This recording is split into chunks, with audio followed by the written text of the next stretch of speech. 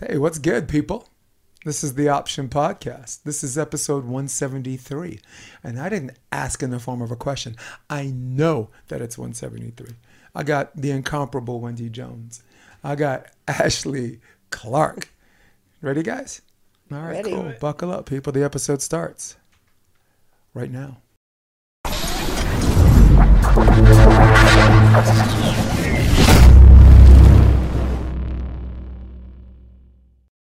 We're doing a live one, huh? Look at that. Too bad you guys missed the intro with the... What's up, guys? Along with Wendy Jones and Ashley Clark right here. What's up, Ash? I'm Jason DeBase. This is episode 173 of the Option Podcast, and here we go. Now, Wendy, we had a good time on Wednesday, didn't we? That was fun. Wasn't it? Undivided. Yep, undivided. Let's get some volume on your mic 3. Ashley, in a gangster move, Ashley joined the podcast last minute, unprepared. I think, Ashley, in light of the fact that a lot of the material you didn't have a chance to go through, we started as early as Monday. So we came in, we kind of hit the ground, or you had to hit the ground running. I thought that was really, really... Right? It was a good 8:30 a.m. phone call. Yeah, when she calls and she says, I think this is your show, I'm going to say, okay, let's find a way to make it happen. And that's what we did. So everything that we take time to prepare or, we put all this thought into, you throw it at this one and she goes, okay, I can do it. Give her 45 minutes and she's got a monologue, she's got an opinion, she's got research. There's nothing you can't throw at her that she won't catch and figure out. Well, here's the cool thing. Like, this podcast is going to come out like days after episode 1 of called Undivided. That's the name of the new podcast we have. I'm going to give each of us a brief synopsis of what we think it is, and consistent with our mission statement and this and that, and just allows us to give everybody more insight. But the cool thing is there was a time frame we're trying to squeeze all this stuff in. So anything that we were missing that we wanted to say, we could actually say it on this podcast because this comes out after. Mm-hmm. So Wendy, give my audience listening what Undivided's about. What are we about? I'm really excited about this space, Jay, because you and I have been talking like this for quite a few years on multiple different subjects, all the kind of current events that we love, sports and all that stuff. And the thing about current events is that they're always changing. So you're going to always feel like you're a little bit unprepared because the next story is going to break. You didn't read the 24-hour news cycle. There's no way in our daily lives that we can know everything. But people are afraid now to speak up because they think they need to know everything to say something. That's what good people are out there holding back, not saying what they believe, what they think, what they know from their perspective. And we need more people doing that. And then people who really are throwing stones at glass houses, like they're saying whatever. And I don't know, some people's consciences, like they say things and things are going on in the news. And good people need to have a chance to speak up. And I think we're creating a space where people can chime in without judgment and just use good critical thinking skills and have a really great conversation. Yeah, Ashley, I think you pretty much share a lot of her sentiments, but is there anything you'd like to add to that? Yeah, absolutely. I agree. I would say just from my own personal experience, I didn't like politics growing up. I recognized it as a popularity contest, a money grab, a power grab. And I honestly didn't pay attention for a lot of my young adulthood. And it was, about 6 to 8 years ago where I started to pay attention and realize that it's important for us to be engaged and informed, and not just on one side of the party lines, but both sides and all sides, so that we can really think critically about some of these, events and situations that we see in not only in our day-to-day lives, but in the world around us. Yeah, actually, and I share a lot of that with you guys. I think I wrote like my own little paragraph, and I'll just read now. It's just very, very easy. It's basically the podcast that says we will explore hot and button topics in the world of current events, entertainment, political, wellness, and tackle these topics from a fresh set of eyes, coming from a place of objectiveness, political homelessness, and critical thinking skills. In a world where people are looking for answers to be fed to them, this is the show where we constantly pose the question. Optimistic that we, along with you guys, the audience and the viewers, that we can answer some of these questions together. So, and that's the thing I kind of liked about this, because we're not coming on this show beating our chest, trying to tell everybody what's right for them. We're not coming on this show, and I actually want to get the split screen of you guys shaking your heads together. That's awesome. We're not on this show telling everybody that we have the answers to all their questions. All we're doing this show, and I think you guys will agree with me. We're doing this show because we want to make sure that the question is asked, right? Like the old saying is, you can't solve the problem unless you know what the problem is. Yeah. So I think we can together we can pose these questions that present what we believe what the problems are, and through our viewership, I think we're going to have a lot of interactivity, people sending us questions and stuff like that. We can answer all these questions together. And like if anyone ever said I had an agenda like this, like the whole volleyball thing, like what's Jason's agenda? He's doing all this out of the kindness of his heart. There's no one's doing this for nothing, and for a long time I disagreed with that. I'm like, no, I'm from Brooklyn. I do something for nothing all the time. I do something for nothing my whole life. But I think the mistake what people make is they think that these things have to exist on their own. You're either one or the other. And no, yes, I guess I had an agenda, but it doesn't mean that it's not included but limited to not doing something for nothing. Yeah.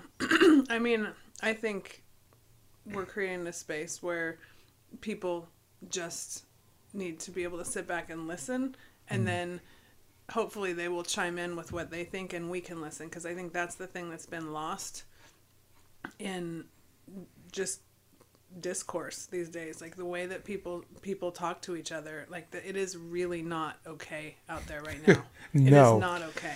Dude, I love how you said that too. It's not okay. Yeah, I mean, we have so much to learn from each other, and politics is really just a story of perspective. Unless you're getting into some of these topics we're getting into, there's such a disconnect between the regular America and the power structure right now, and I've never felt it bigger than it, and it's really disheartening, because this isn't the way I grew up, and people don't know. I grew up in a very political family. My dad held political office my whole life, from the time I was 7 years old until I was in my 20s, and has run for everything from, he was an assemblyman, California Secretary of State. He ran against Barbara Boxer, got beat, ran for California governor, got beat. But an example of a really good man who had friends on both sides of the aisle, and we would sit around and talk about things, and there was never one right answer. It was a matter of people's perspective. And there was honesty, there was integrity. I'm not seeing that today in the stories that are coming out. And so I like the way that we talk, because we're coming at it from a real grounded American perspective, despite all of the nonsense that's going on out there, and First Amendment attacks and school shootings and all the terrible things we're seeing. But it really comes back to the way that we're all connecting as Americans, because there's so much that's out of our control, but the way we listen to each other really matters. Yeah. Ashley, I want to stay with Wendy on this one, because age demographic wise, this is an important question. My mom worked for Paul Weiss. Right. And I grew up, spending summers at the firm or whatever. The big old Payne Weber building. Paul Weiss has like 19 floors of it. They have 200 partners, a big law firm. Back in the day, there was a certain time period, and I'm not sure where that timeline is, and I'll leave it up to our viewers to decide, the ones who were actually born at this time. In the legal profession, when the case was over, like the district attorney and the defense attorney would have a drink together. Yeah. They would discuss the case. They would, and I think a lot of the discussion was strategy, like, what do you think I did wrong in this and that? Or do or what do we think the truth is? It's like, sometimes you're like, I have no idea, but it wasn't personal. They would sit and they'd have a drink afterwards. And And I think it's very synonymous with politics. And Yeah. this is where I'm getting with this, because the majority of the politicians were attorneys anyway. Like, if you consider who all of our presidents were, I mean, I can't put a percentage number on how many of the people were lawyers, or practice law. It's a lot. It So, is a lot. how similar was it during your dad's time period? State senator, Assembly, where yeah. you'd argue on the floor with a lot of rigor and passion. Whether you're defending a narrative, right? Whether you have big business to bow to, and that's you're fighting for, or maybe you're just a good old fashioned, guy on a local level just fighting for the people who elected you, constituents. And I said the word election, so that's it for Facebook. So long, Facebook. And fuck off whatever your name is. Who's the owner? What's his name? Zuckerberg. Fuck you, Mark Zuckerberg. Yes. So, nah, dude, you know why, right? I do know why. But how much did that mean something back then, and how much did that change? I'm going to give you the floor on that. Well, from my childhood perspective, it meant a lot, because you knew that nobody was reduced to one label you could put on them. They weren't just a Democrat or a Republican or a liberal or a conservative. They were, the guy that, my dad would talk about fights on the floor, the budget, the budget debates, they'd stay up late into the night fighting with each other, the Willie Brown controlled state assembly. I mean, it was gnarly, but then you'd go to Sacramento and come visit him and go out to dinner and see all of the guys, together, and they'd come over and say hi to your family. The Jim Costas, the Rusty Oreases, they were Democrats. My dad was a Republican. They were all friends. They didn't agree with each other. And that shaped my vision of what politics was. So it goes back to the other thing that I really believe is that, there's all this stuff going on in government and politics, and what we really need to be talking about is roads and construction and education. And yet somehow we've devolved into this, it's just this massive power structure driven by money. And I'm not saying that there weren't lobbyists and all that stuff going on back in the day, but it does seem to have elevated to such a level that we're not even talking about the stuff that we can all agree on anymore. What is the role of government? It is, our education state is in a mess. I don't know how anybody could disagree with that. The mental health crisis is a tragedy. How are we not talking more about that? Because everything else is just a symptom. And then what I'm talking about is it goes back to your kitchen table. Who's coming home at night and having these discussions around their kitchen table? Because that's where the stuff really starts. Mm-hmm. That's where hearts get changed. That's where people learn how to relate to each other. So that's how it all ties back to my childhood. Yeah, so let's fast forward a little bit. Ashley, of course, a younger demographic.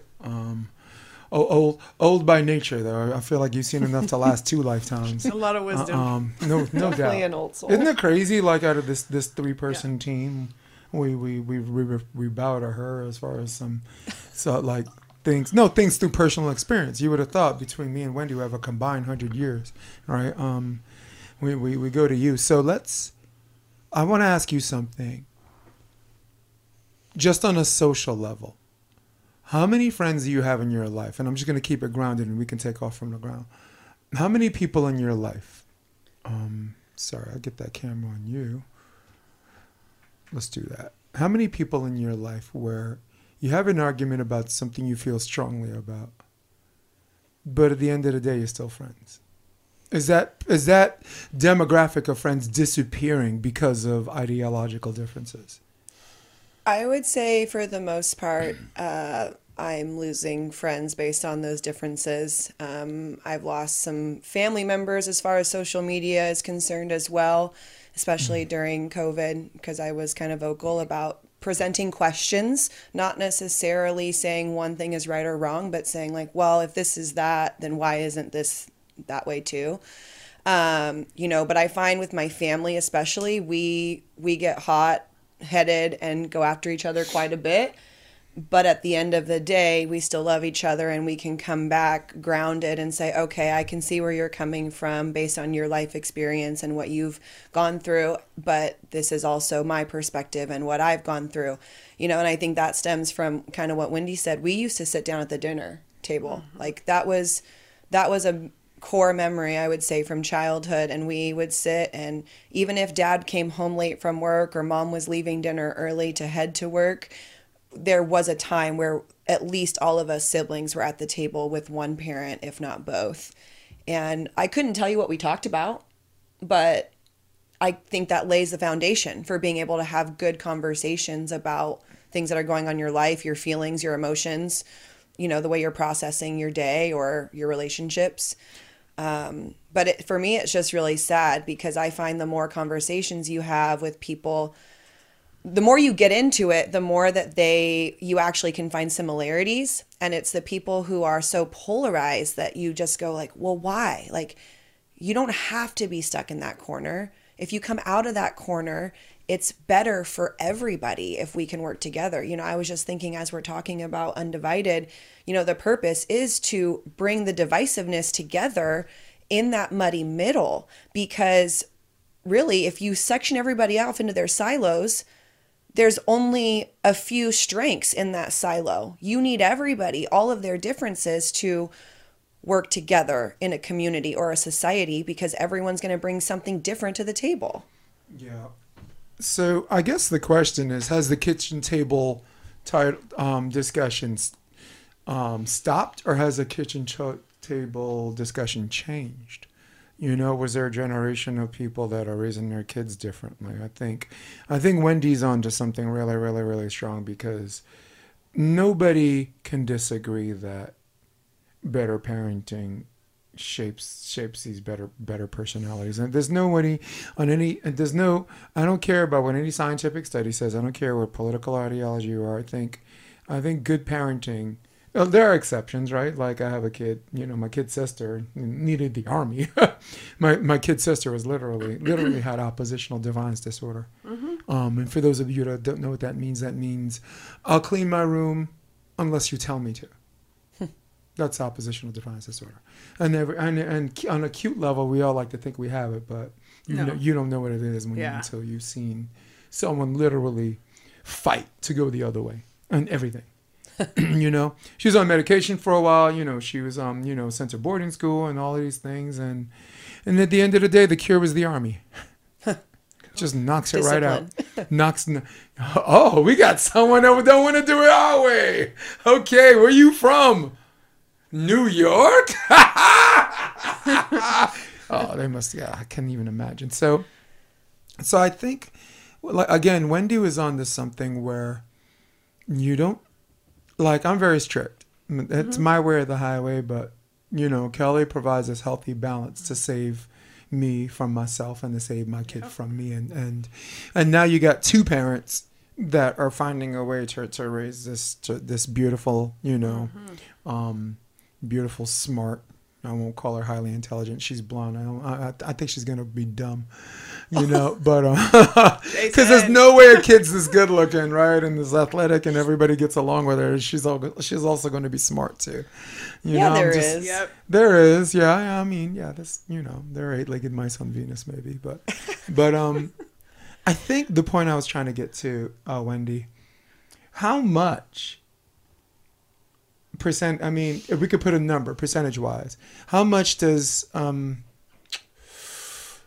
making sure that these kids' psychological growth from home, the level, as far as level of importance is concerned? It's obvious, but we have to go hard on the pin on this one. Absolutely. With everything they're up against out there, like, we didn't live in a 24-hour social media news-driven society. Like, these kids, what they are up against, they don't have a time. They don't get to come home and turn things off the way that we did, or be. I mean, the only time that they are, if they're in practice or they're in theater rehearsal, like, those are the things that have kept my kids away from just that constant bombardment from, the dopamine rush of social media and trying to figure things out.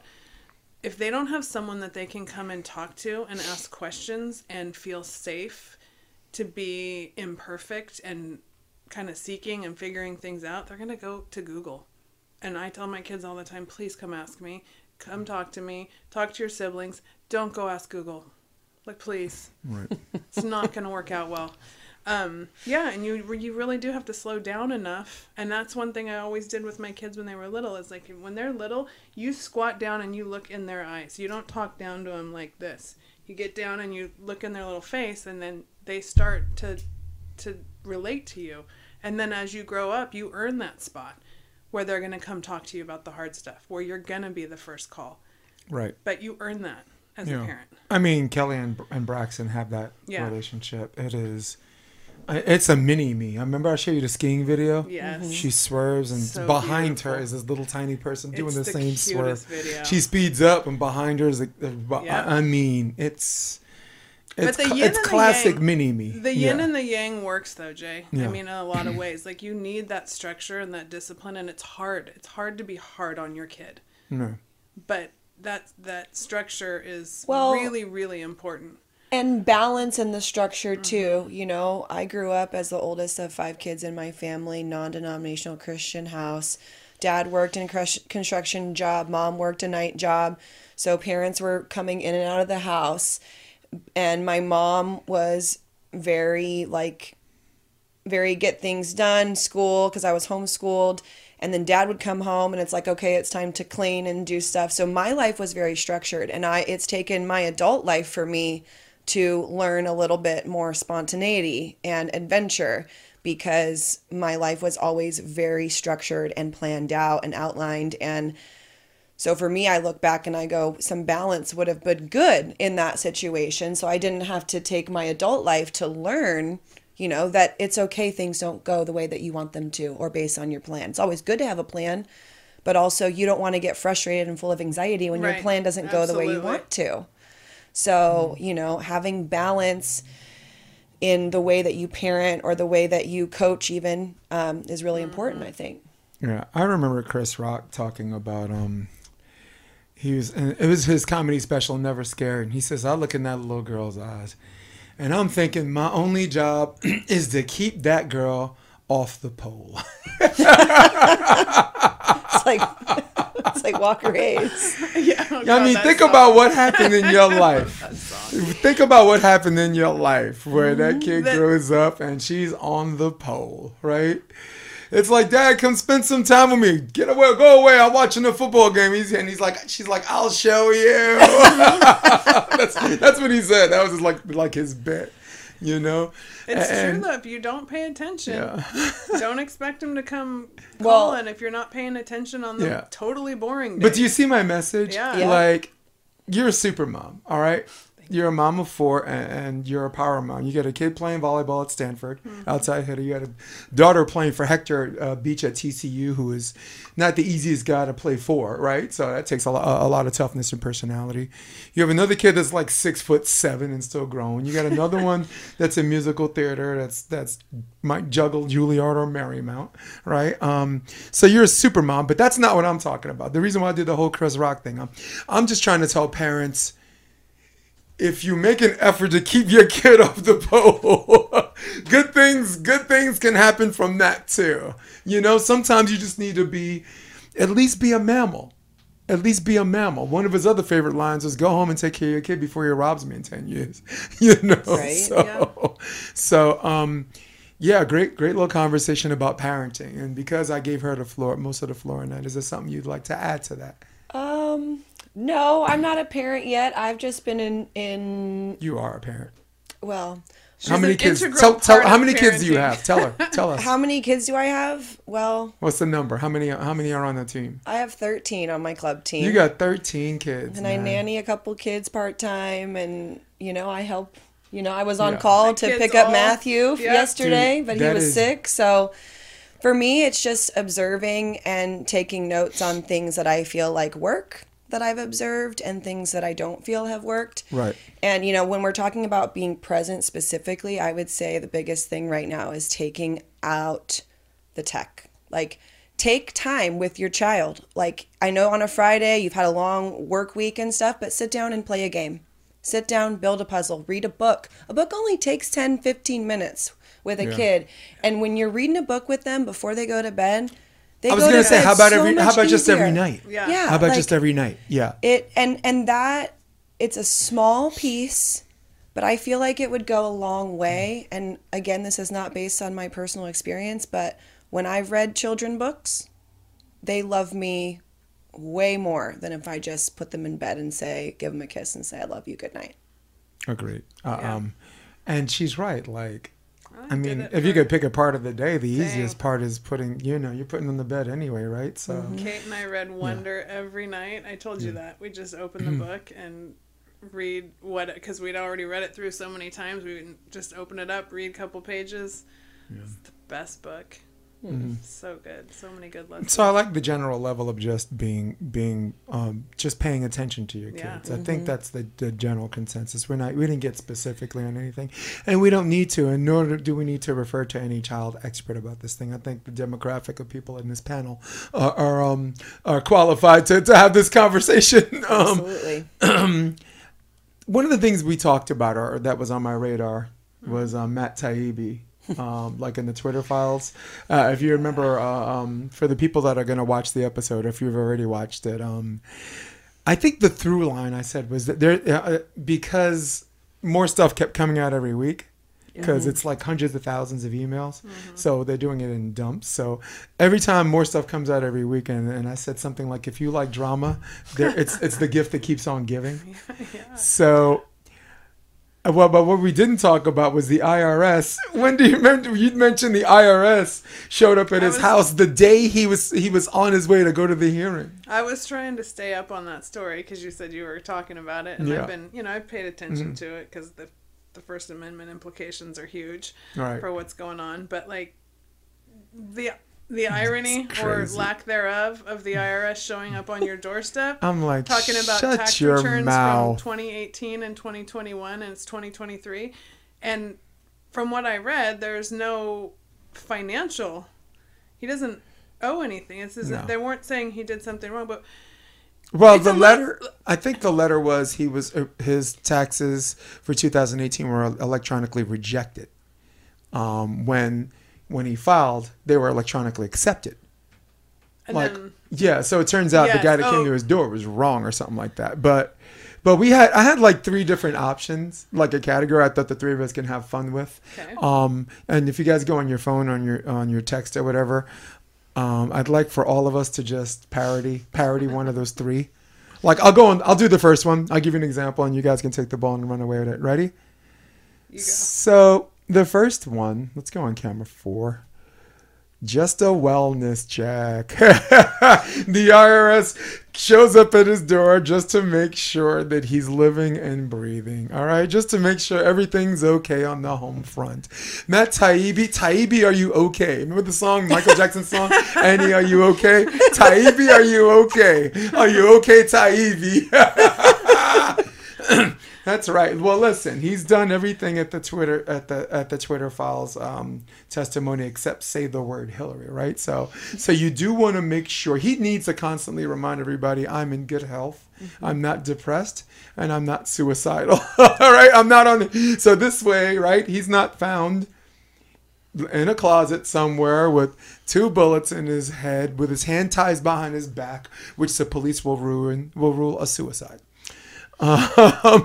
Ashley, what's the second one? Well, the second one's a visit to let him know that his taxes were fine, but they still have their eye on them. And I actually think that that's the most funny one because, I mean, they would show up at the door and be like, oh, you're fine, but we're still here just to make sure you know we're here and we're watching. Should we compliment them on that? Because usually when someone calls you, it's always about something negative. I mean, the whole notion that they showed up to someone's house and said, I want to shake your hand. Great job, electronic filing. Yeah, but that's just a show. They're really just there to intimidate and make him know that they're still watching, I think. Yeah. Wendy Jones, the third one. Number 3, his 2018 and 2021 tax returns were rejected due to identity theft concerns.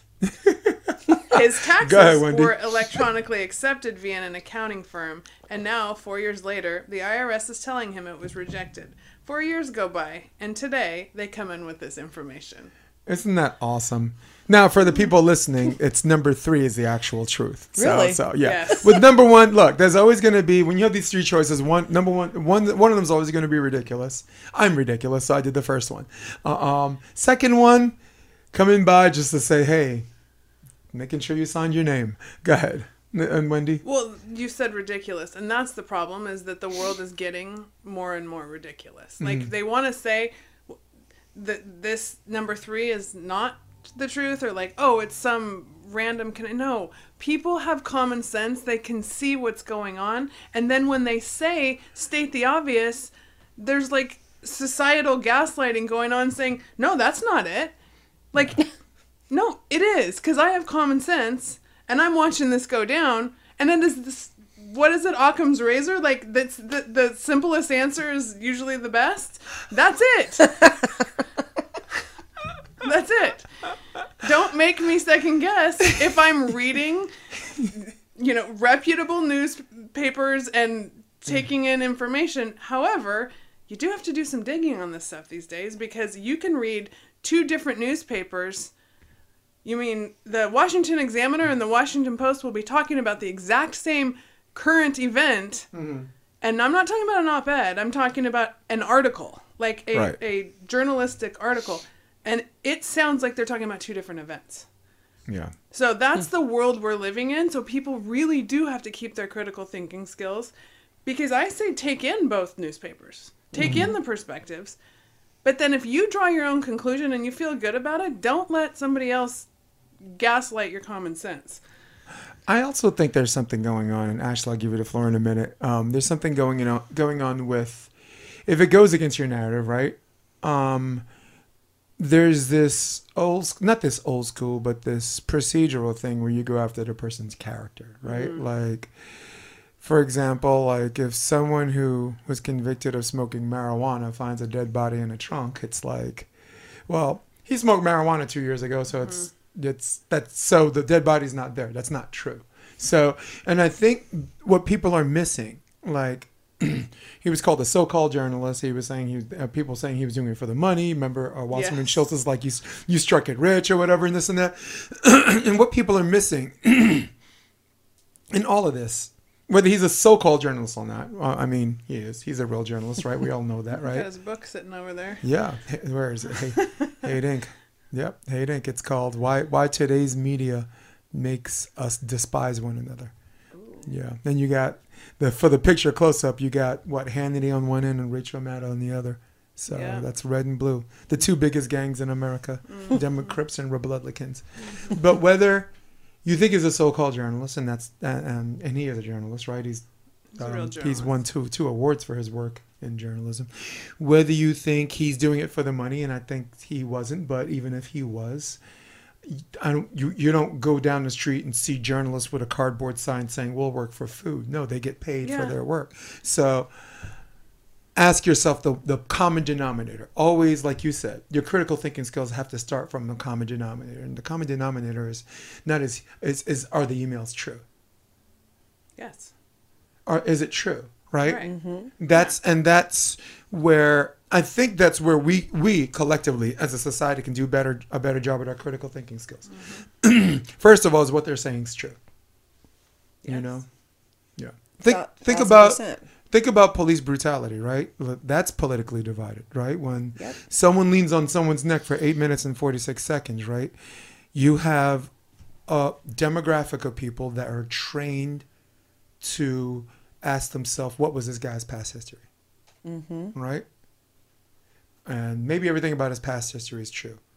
And because of that, they'll make this connection that this cop knows that guy's past when he sees it, which is just ridiculous. But at the same time, no one takes into consideration the cop's past history. No, and that's such a I mean, you're like, right. well, what did we find here? You know how many cops we have walking around out there with PTSD? Yeah. I mean, they do take their their history is sealed. Right. Mm-hmm. But if you watch the videos, which are very difficult to watch from Nashville, you see heroic. I mean, you see the effect of people who are true heroes going in and saving lives in short order. Right. Yep. I agree. That's what and so when we sit here and demonize an entire police force across this country because of some bad cops, we're putting all of our lives at risk. We need these people. We also need the internal affairs of police agencies, like police departments across the country, to hold bad cops accountable.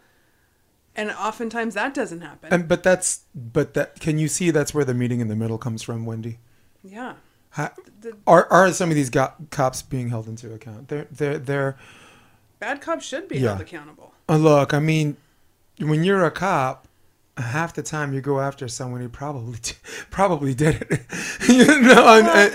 and your life's in danger all the time. So I mean, I'm gonna defend them in this instance as well. And you have to make these split decision things, and if you don't make the right decision, it can cost the life of the person you're dealing with, or maybe even your own life, right? So we're not trying to say the job is easy. We're just trying to say that we want better training for these situations, because the military, like a soldier in the Army, can de-escalate a situation better than some of these cops right now. And they're in a situation where you're supposed to get shot at. That's something we've learned with the amount of veterans and first responders that we've talked to through my podcast, and just some of the work that we're doing at Be Better, is the difference between military training and first responder training. Very, very different. I've talked to some military men that have come out and wanted to be first responders, and that transition of the way that you handle de-escalation, handle stressful situations, very different in the military than it is in the first responder training. Right. And that's hard to, it's a hard transition. And what I'm thinking about is like the parallel between when we're talking about, the shooter from Nashville or anybody else, when there's signs that somebody needs help, or maybe there's a coworker cop that seems a little off. Maybe it's PTSD. Maybe it's something going on at their home. But it's the responsibility of the people in charge to throw a yellow or a red flag and go, okay, what are we going to do to make sure that this person is not a liability to the community, to our department, to others, right? And then gets the help that they need. Right. So for me, it's like, it's in the middle, and everybody needs better training and awareness and understanding, but also like their lives are on the line every single day. So I would rather them, or anybody in that position of power, to err on the side of caution, right? Now, holding somebody down on their neck, like, why can't you just put somebody in handcuffs and sit them there sit them in the back of the car and leave them alone? I would even get that argument if the cop was alone and needed backup. The situations we've seen, there are 5 other cops standing there watching. If you remember the Eric Garner situation in Staten Island, New York, And as a New Yorker, I got to echo Dave Chappelle's sentiments when I say, yuck. Staten Island is one of the worst places I've ever been on, and the only thing to come good out of there is the Wu-Tang Clan. All right, so Shaolin. It is just this. It used to be a landfill or something like that, and then they made it an island or something like that. It's just a desolate. It's like Lubbock, Texas, the Lubbock, Texas of New York. You feel so bad about being there. You don't want to. If you want to die, you don't have someone else bury you. You like dig your own hole. You lay in the thing and you throw the dirt on yourself until you just asphyxiate. So, but I think the point I was trying to make was, right, 6 people standing there chilling, right? We had a great.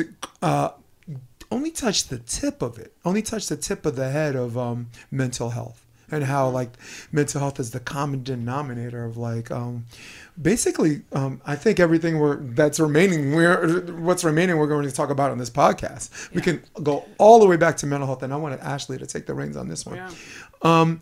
Ashley, I want your opinion on, since we're talking about police, and I want you to talk a little bit about better training and mental health, not as separate entities, not as a false dichotomy, but kind of as a binary thing that you know that can help maybe just police do better policing, because we don't want to sound like we're here against the police. We're not against police. We're not anti-police. Knowing at this table is defund the police. That's a ridiculous concept. Until someone breaks in your house, what you gonna do, right? Right. You know, I mean, damn. I mean, women don't even want a man who's sensitive when someone breaks into your house. How many? Look. Do you want a man with sensitivity? Yeah, sure. Ashley, you want a man with sensitivity? Sure. Yeah. Think about it. You laying in bed one night, someone breaks in the house. Your man's sensitive. You both get your ass whooped. I don't want to be sensitive in that moment. No. You need a man with sensitivity. A man like me. Get out of here. Yeah. So, Ash, talk a little bit about, because we had a great conversation about just mental health in general, but I'm going to challenge you here on that critical thinking. Good training, mental health, binary. The floor is yours. Well, first and foremost, I don't think that sitting in a seminar and being talked at is the most ideal form of training. Any training I've had, even active shooter training at a junior college I coached at in Iowa, you sit there and you get given the acronym for what you're supposed to remember and then what you're supposed to do. And it's like, okay, or even just reviewing the film and I'm watching them move through the halls. For me, it's more about people, understanding of people, right? And the psychology behind catastrophic events, mental health symptoms, and how you can identify certain things that people say, do, or how they react in situations. Those are the things that our law enforcement, I think, and really everybody needs to be paying attention to, is the small things. And it's, you could get into the trap of it being a stereotype or a microaggression or anything that's negative. But when you're looking at it from an objective lens, that like I'm trying to keep myself, that person, and everybody else safe, again, I would rather err on the side of caution. The side that's like, okay, that person seems a little bit off today, so maybe I'm going to go have a conversation and gauge based on a conversation if they're with it or if they're kind of out to lunch. Or I'm going to watch how they interact. For an example, I was taking a walk with somebody, with a little girl the other day. We were walking to go get some Jamba Juice and walk home. And we were walking on one side of the road. And I look up about 100 yards and there's, I think, a homeless man walking down towards us. So I was like, okay, we're going to cross the street and we're going to walk on the other side of the street so that we maintain our space and not have to walk next to this person. Now, that person maybe not was homeless, maybe would have been nice and said hi, maybe could have been not so nice and put us in a dangerous position. So I took the responsibility and the safety of this child across the street, and I use it as a learning tool. Like, okay, we're not going to walk next to a stranger. We're going to take ourselves out of the situation and we're going to walk away. And I'm going to teach her these are the things that you look for, or these are the ways you can keep yourself safe in situations. And I just don't think enough, I don't think enough of that's being taught. It's not being an important aspect of what we're learning. Do you think the way that someone goes about that attracts more attention, though? Sometimes. To the person? Yeah. It could. That person could have looked at us and been like, oh, they're moving away. But it was just like, would you rather be judged for moving away and being scared or be stuck in a position where you're getting abducted or harassed? Well, one, you were taking care of a child, so that wasn't that's your child. Yeah. So that's there are always different variables, but like that is something like there's everything that Ashley's saying, and I agree with that, taking control of your own safety and paying attention. I read the what is it, The Gift of Fear, that you told me to learning to trust your instincts if something doesn't feel right. But there's also the compassion piece with the place that we are in the world. And if you're walking around in this community, you'll walk into Starbucks and you'll see a homeless guy. When you look in people's eyes, everybody needs someone to look in their eyes. Like if you do feel safe, you don't know what mark and how you could help someone's day. I think so often these days we also can look away from what we don't want to see. And if you can be safe and still make that human connection. I do that all the time in places where I feel safe. Now, you do have to trust your instincts. You know, as a woman, if you have a child with you, like, I don't want to put myself in a situation where I'm having to defend myself. But, I mean, I would if I had to. But the human connection that we're missing out there because of the dysregulation in the world, our collective nervous system, if you want to get into to mental health and psychology, it's really how we're all feeling as Americans and how we tolerate the stresses that are out there. Like, we're really I'm glad I'm having this conversation with two women, because as a guy I kind of feel differently about it, but you're talking about being a woman, right? And you also reiterated around like Ashley was talking about having a kid, right? Yeah. You know, I mean, that which trumps everything. You know, forget what everybody's feelings are. You know, so I would add, to go back to law enforcement, you know, I would need to know a little bit more about what their training entails to have an idea of what my opinion would be on to improve it. Yeah. You know, but for an example, you know, in 2020, I remember seeing an article that talked about LA County Sheriff or LA County Police Department taking away the sexual assault crime unit. And to me, when you're talking about defunding the police and a place like LA, as a female, when I read that, like, I mean, even just now, like, I can feel my heart rate start to race, because that's an important crimes unit. And by no means do I feel afraid as I walk around in my day-to-day life normally. Like, even with that situation, I wasn't afraid because I knew I had the awareness and the tools to deal with the situation if it came. But when you're talking about law enforcement and their training, you know, I want to know more about what they do. You know, we just had a podcast guest on What I Meant to Say this week who was a former first responder, and he says there are no health like requirements for first responders. Yeah, they don't have a physical they don't have a physical test. Jeez. What? So when you're looking at the cops out there, and most of them are not in the best shape that they're going to go chase a perpetrator, that worries me too. Like, we're not even just talking about your emotional and mental capability of handling a situation. What about your physical ability? I remember growing up, because I grew up on a dead-end street in Brooklyn, New York, right? And I remember seeing like a police chase, right? So they're chasing this black dude. He's like 6'1", 6'2", right? And he runs onto the dead end street, and when he runs into it, he realizes there's nowhere to go, but there's a gate. There's like a gate, like 5.5, almost 6 feet high, right? And he sees the gate. He gets a running start, jumps, just only needs a one-hand assist. He's over it. He's gone. And then the male cop, there's a male cop that sees him jump, and he sees and he's running towards the gate. One hand, boom, gets over it, whatever. And then like 10 seconds later, this short cop, female, I'm not teasing because she's a woman, I'm just talking about size. Kind of wide, you know, wiggling. She goes to the gate, she does this, takes out her flashlight, just starts looking. You know, so yeah, we are talking about size and shape. We are talking about mental training. We're also talking about physical preparation, because I think a cop that thinks someone's more physically stronger is more might be quicker to pull his weapon, right? I mean, you need to be the dominant person in the situation where they have to obey those orders and this and that. So I want to stay with the cop thing, but I want to go back to the woman and man thing. I think Chappelle said this best: empathy is bisexual. It has to work both ways. Like you were talking about walking on the other end of the street and this and that. So I'll tell you a cool story, right? So I'm walking down the street. There's a woman. She sees me, right, when she's walking, and what she does, she takes her jacket and she covers her boobs when she walks by. So.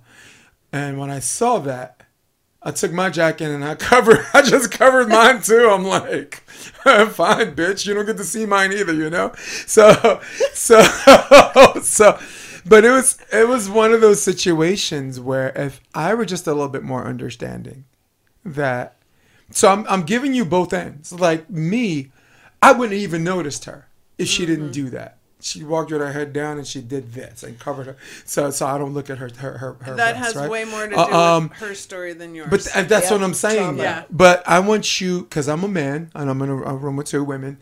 I'm not saying I'm right. I'm just saying on the other end, it's not something I would even notice if she didn't do that. But on your end, and I'm thinking as far as righteousness is concerned, if there is a right and wrong in this conversation, I got to be more empathetic. She's doing that probably because, there's some guys out there that are undressing her with his eyes and all that stuff and this and that. So, in fact, I had a video I want to put up. It's called this woman walking 10 hours in New York City as a woman. It's a street. It's like the street harassment thing. So DJ spin that stuff. Let's get it going.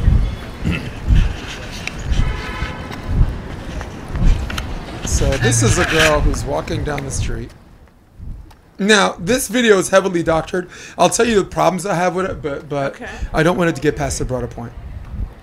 That's not good. Wow. What's up, beautiful? Have a good day. Hey, what's up, girl? How you doing? Somebody's acknowledging you for being beautiful. She said, thank you.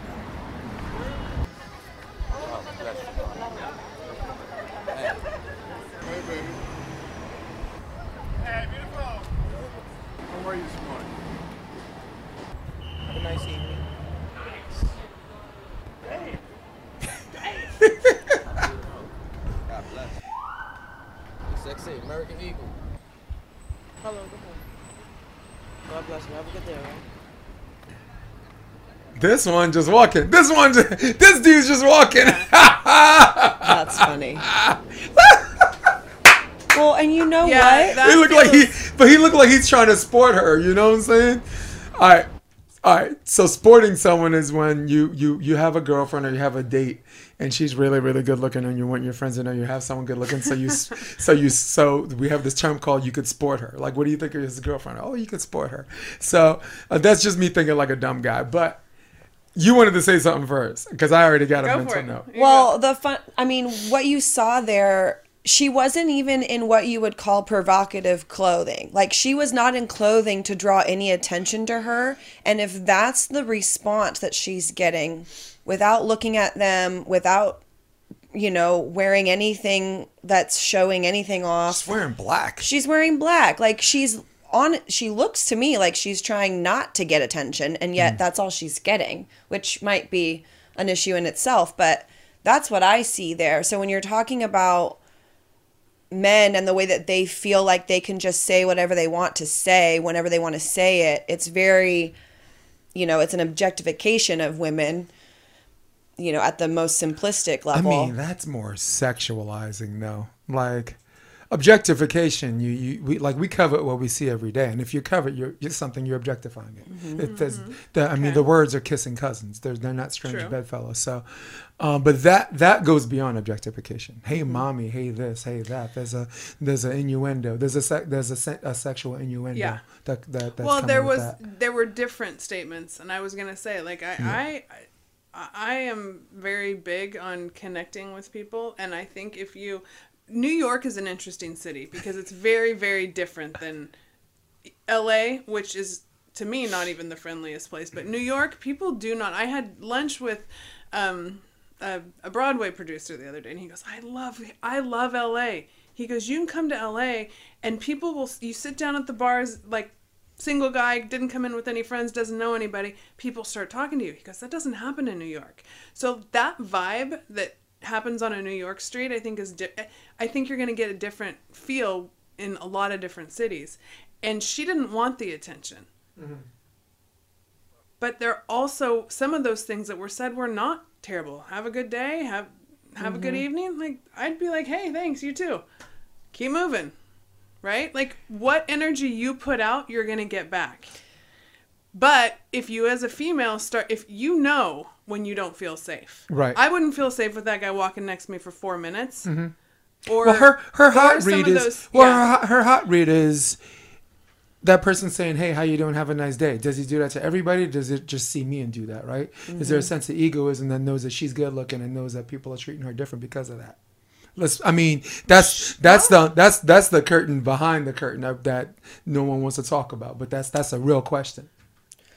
Well, but I also, not to skirt your question, but I also don't think that should, like, if you are confident in who you are and you are confident in what you're wearing and what you're doing, then you shouldn't be bothered by the way that people, like a passerby, speaks to you. Like, yeah, you can say it was rude or it was unwanted or whatever, but really, like, you can keep walking, and that 2-second interaction does not need to be something that you remember or something that affects your mentality and the way that you approach the rest of your day, right?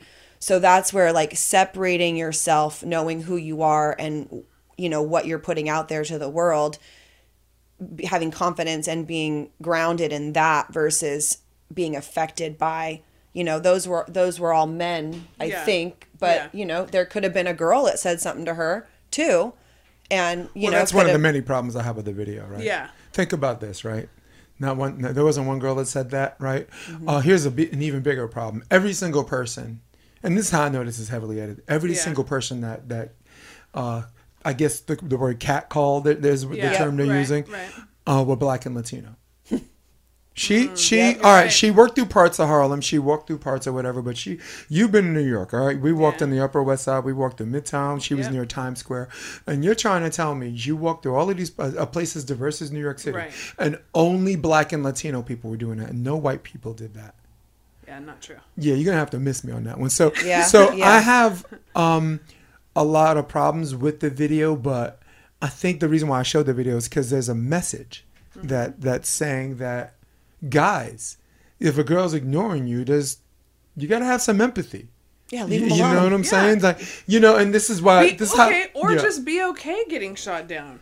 Honestly, we also are living in a world where people don't approach each other, where people don't say what they mean to say. I don't think men ask women out the way that they used to. I think a lot of women want to ask men out. Like, there's a whole different changing dichotomy of the way that men and women relate to each other. Right. And I just want people to say what they... Like, what's your intention? Say what you mean. Ask me a question and be okay getting shot down or letting this be the greatest thing that ever happened to you. Or somewhere in between. All right? Preach. Yeah. I mean... Yeah. No, but I think the reason why I did this and how it even minutely relates to the whole police thing. Police have to know maybe someone's having a bad day. You know? Oh. Like if they pull someone over and someone's like, "What the F you sweating me for, officer?" I'm just like, all right, there's a guy who's having a bad day. Yeah. And the reason why I have a problem with the way the media is you got two different media outlets taking completely one side or the other. They are not doing... There's not enough videos out there that are showing a situation where they could have been both people's fault and situations where it's nobody's fault. Like, there was one situation where a guy, I think, called the police. I'm not sure for the reason he was lost. He didn't know where he was, and the cops came and the cops were like, "All right, why don't you stand up against the wall?" And he's like, "No, I don't trust you. I don't want to stand up against the wall. I'm not in the sunlight. I'm in the shade. I don't, you know." And the cop actually said, "All right, cool. Maybe just have a seat over there on the curb. Is that okay?" And then the guy, you know, the cop is just trying to say, "All right, you know, maybe being against the wall is demeaning, you know, me acting like, you know, like I'm escalating the situation." He's like, "Well, just have a seat over there. I'll sit with you. Let's have a conversation, you know." Then the guy sat and then just got up and ran in the street. And then the cop changed modes and said, "All right, get on the ground, right?" So they showed the complete video, but if you only saw the end of the video, you would have thought it was just some cop like hopped up on stairs, get on the ground. But what happened was the guy went into the street in traffic where he was endangering himself, and now the cop who's following him, right? You know, it's like, and I don't know where it was, but it felt like, you know, like California, these little mini freeways where these guys are just driving like idiots in 35-mile-an-hour traffic. It looked like a situation where I don't know if it was a danger to him or the cop, but it could have been, you know? And I'm side with the cop on this because I saw the whole video and I saw the behavior of de-escalation first. Yeah. You know? But if you only show the end of that video, it's viral. Right. And it's more defund the police. And that's the world we're living in. I'll tell one. Can I tell one more edits. story and I give you the situation? Last year, right after George Floyd, a month later, there was a girl who was in a an assault situation. Called the police. And what happened was she wrested the knife from her assailant. She was getting jumped. Basically, it was this teenage girl getting jumped by 3 girls. And she took the knife from the assailant. When she took the knife from the assailant, the cops came. And the cops said, please put down the knife. Please put down the knife, right?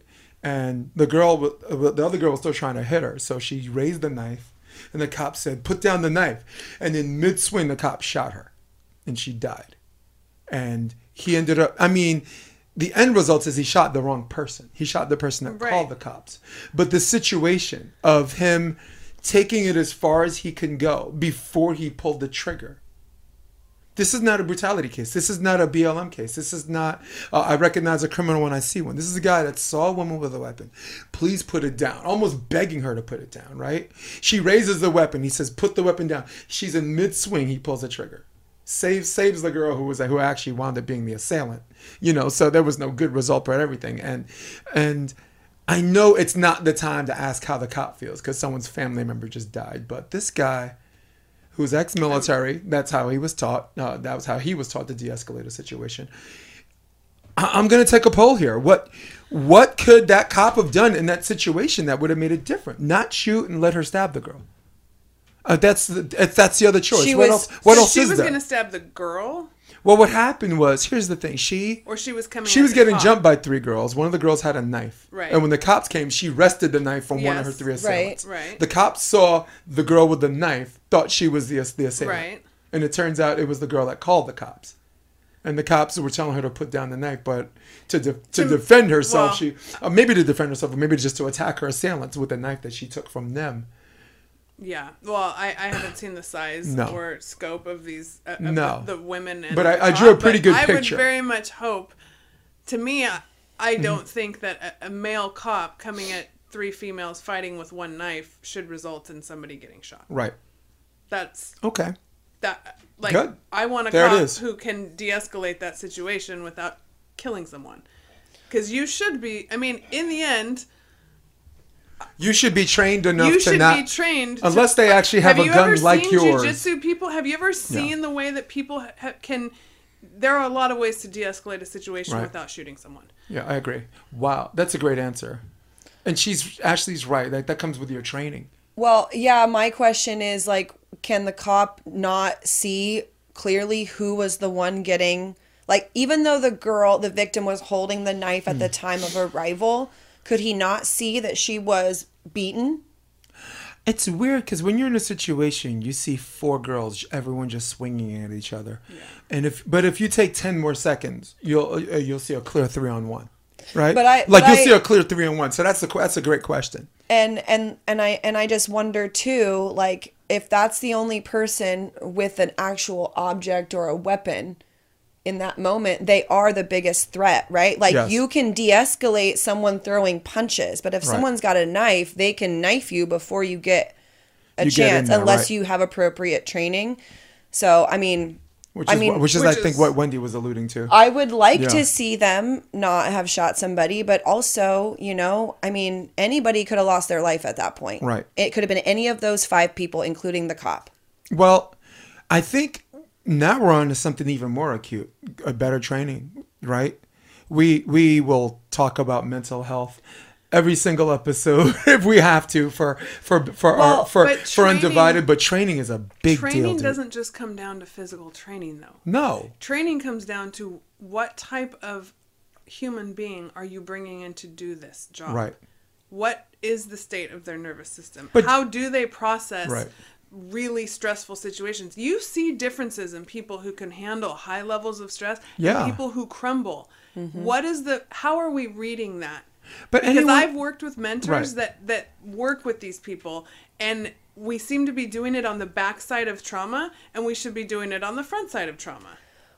Well, what is it? It's Sean Ledig. Hi, Sean. Learn jiu-jitsu or be better trained. Yeah, I was just going to go there, Mr. There Ledig. We go. I just said that. Well, and but you were talking about jiu-jitsu training, right? No, she was. But okay, but go ahead, the other big issue I want to pull out of here is what you said about watching till the end of the clip. Okay, so we have a huge mental health crisis. The other thing is that and I know this now from a year and a half experience of editing and producing content now. You can clip things to make people look almost any way that you want them to at this point. Yep. So with that knowledge, okay, no matter, we go back to politics, each side of the aisle, it doesn't matter. If you're not watching everything and trying to ask yourself questions with a fine-tooth comb, then you're out to lunch and you're missing the boat, because everything that's on our TVs, everything in our social media, all of it is all curated in a certain way based on your clicks, the time spent on a post, everything. It's curated to make you think a certain way that whoever has the power, I'm not going to say who I think it is, but whoever has the power wants you to make it a certain thought process in your brain. So to me, that's the two biggest issues, is the mental health and the censoring or curving content to drive whatever narrative it is. And that's my biggest problem, is people, like, you see the news, a lot of people out there making their own reels now and social media content. Like, you know what it takes to edit something. You know when something looks like it's been edited or not. Pay attention and ask questions. Dude, I mean, now you got AI that actually It's can literally scary. put words in It is Wendy's scary. mouth and make it look like she's saying something Or that walking she's not somewhere, or you've been somewhere you haven't. It's like Yeah. I don't even want my mind to go there. Right? But I want my Scary. mind to go back to the jiu-jitsu training you were talking about. And it's Yes. great because we got, Rashawn. I mean, it's so, the timing is everything, because we got a jiu-jitsu master listening to this podcast right now live. We're doing a live version. And Sean Ledig, welcome. Of course, type whatever you want. He We'll should put it be. in. I know. But we need a live. let's just put it this way. You don't have to go back to the first episode of UFC to understand. Sometimes it's just about the person in the training. Like Hoist Gracie, bringing everybody up to what mixed martial arts I'm talking about.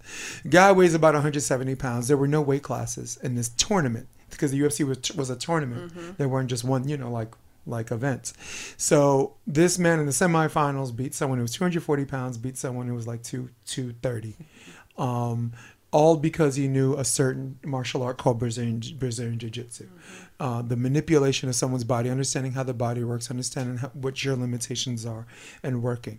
And how like to Hoist keep- Gracie wasn't a cop. He's not a cop, Wait, huh? and how to keep your mind calm Yes. while you're doing it. Now, here's a little history lesson about Los Angeles Police Department, right? I don't know about NYPD.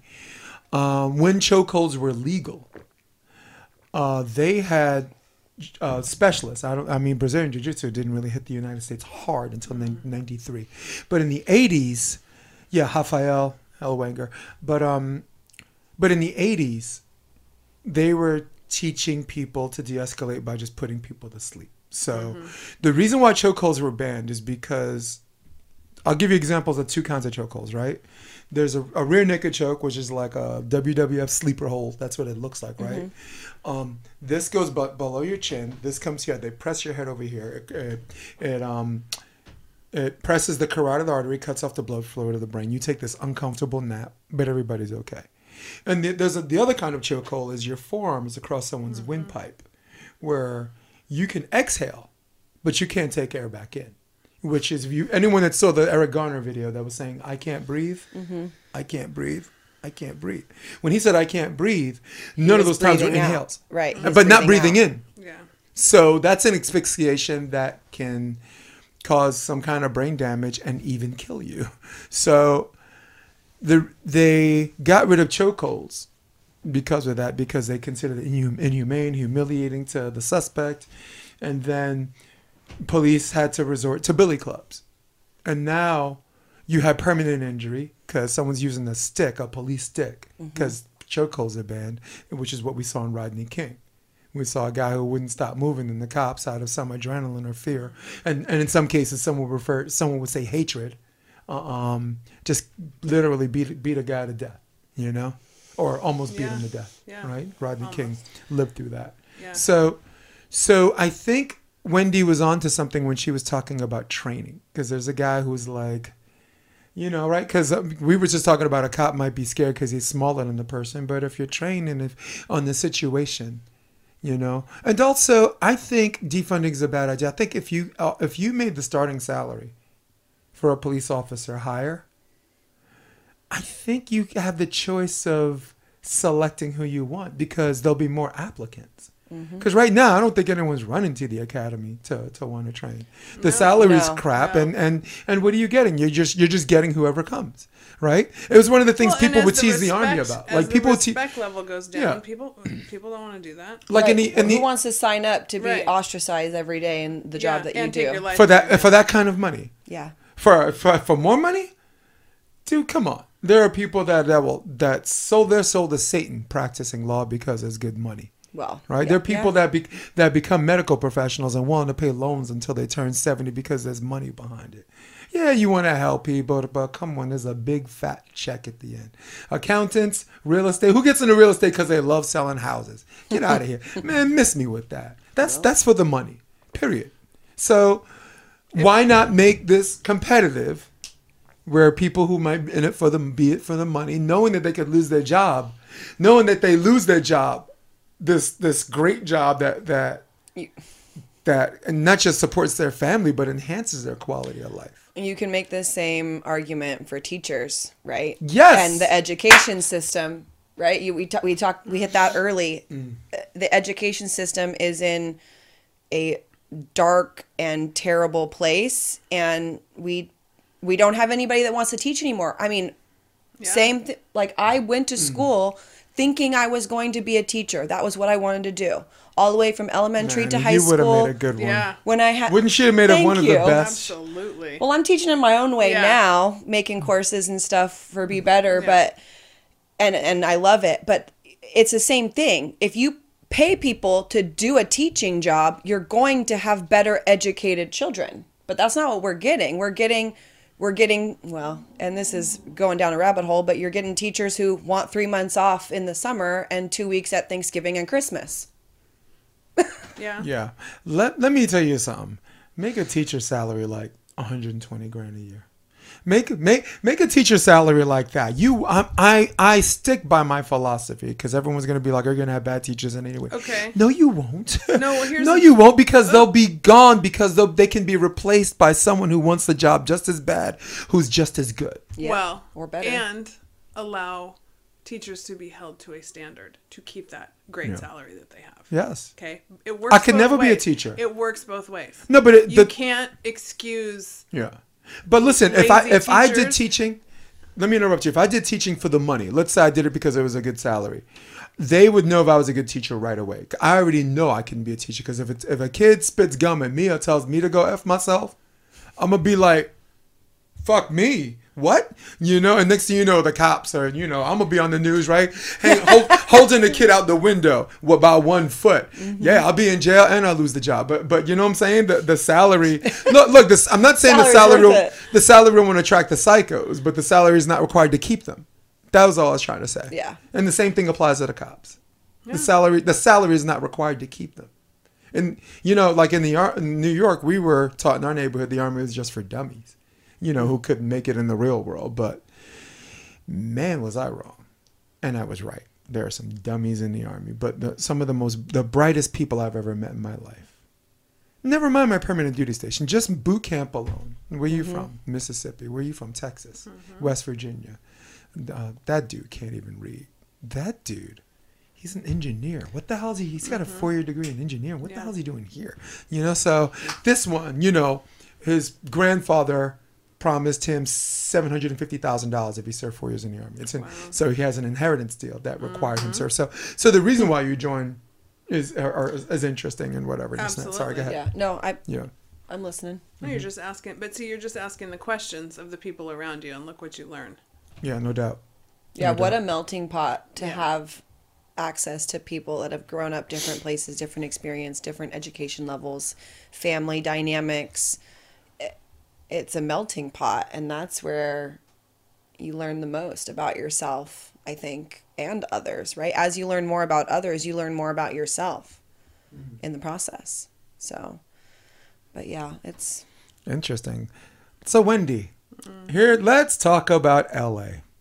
I'm going to do a 60-second countdown clock, right? 1 minute, and you're going to give me 3 things you like about LA. Ooh. You're going to give me 3 things you don't. Oh, I get to be the negative? Yeah, of course. Oh, I'm gonna give you La three. la la la la la la. I'm gonna start a fight. I have to do it every That's time. your song. Or actually, I could do three things I don't like. I mean, I could jump in on this. Do you want to do what you don't like? Which one you want I'll to give do? you either one. All right. Three things you like about LA. Let me do my chroma key. There goes your clock. Wendy, three things you like about LA. Go. People who live pretty healthy lifestyle around here, like access to really good food and like healthy mindset, people that are going to yoga. We are a very fit population around here. And, you know, to the extent that you take that to like where it's too much and it's self-indulgent, I'm not into that. But like, I love that everybody's out moving and we have the weather to be able to be out moving because the rain's been enough lately. And I wouldn't want to live anywhere where it rains like this all the time. Being able to see the ocean. I don't know how you leave this coastline. I think about leaving California all the time, but if I take a walk and look at this coastline, you freaking cannot beat it. I don't know. I've been all over the world. You got a third thing? Third thing that I like about LA. Oh man. I swore to never date somebody that lives south of the Grapevine, and look where I am. So That's right. I got you too. Yeah. I got you I think too. you count funny, but yeah. Yeah, I'm digging deep for the third. I might tell you something about. She's like somewhere the cameras aren't rolling. No. I mean, It's I hard. like living among diverse people. I really do. I don't need everybody to think like me. I like that. Yeah.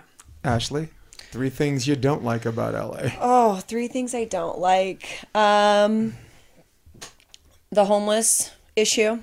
I think for a place where we have such a large population, we should have, and such an affluent population too, we should have a better handle on our homeless.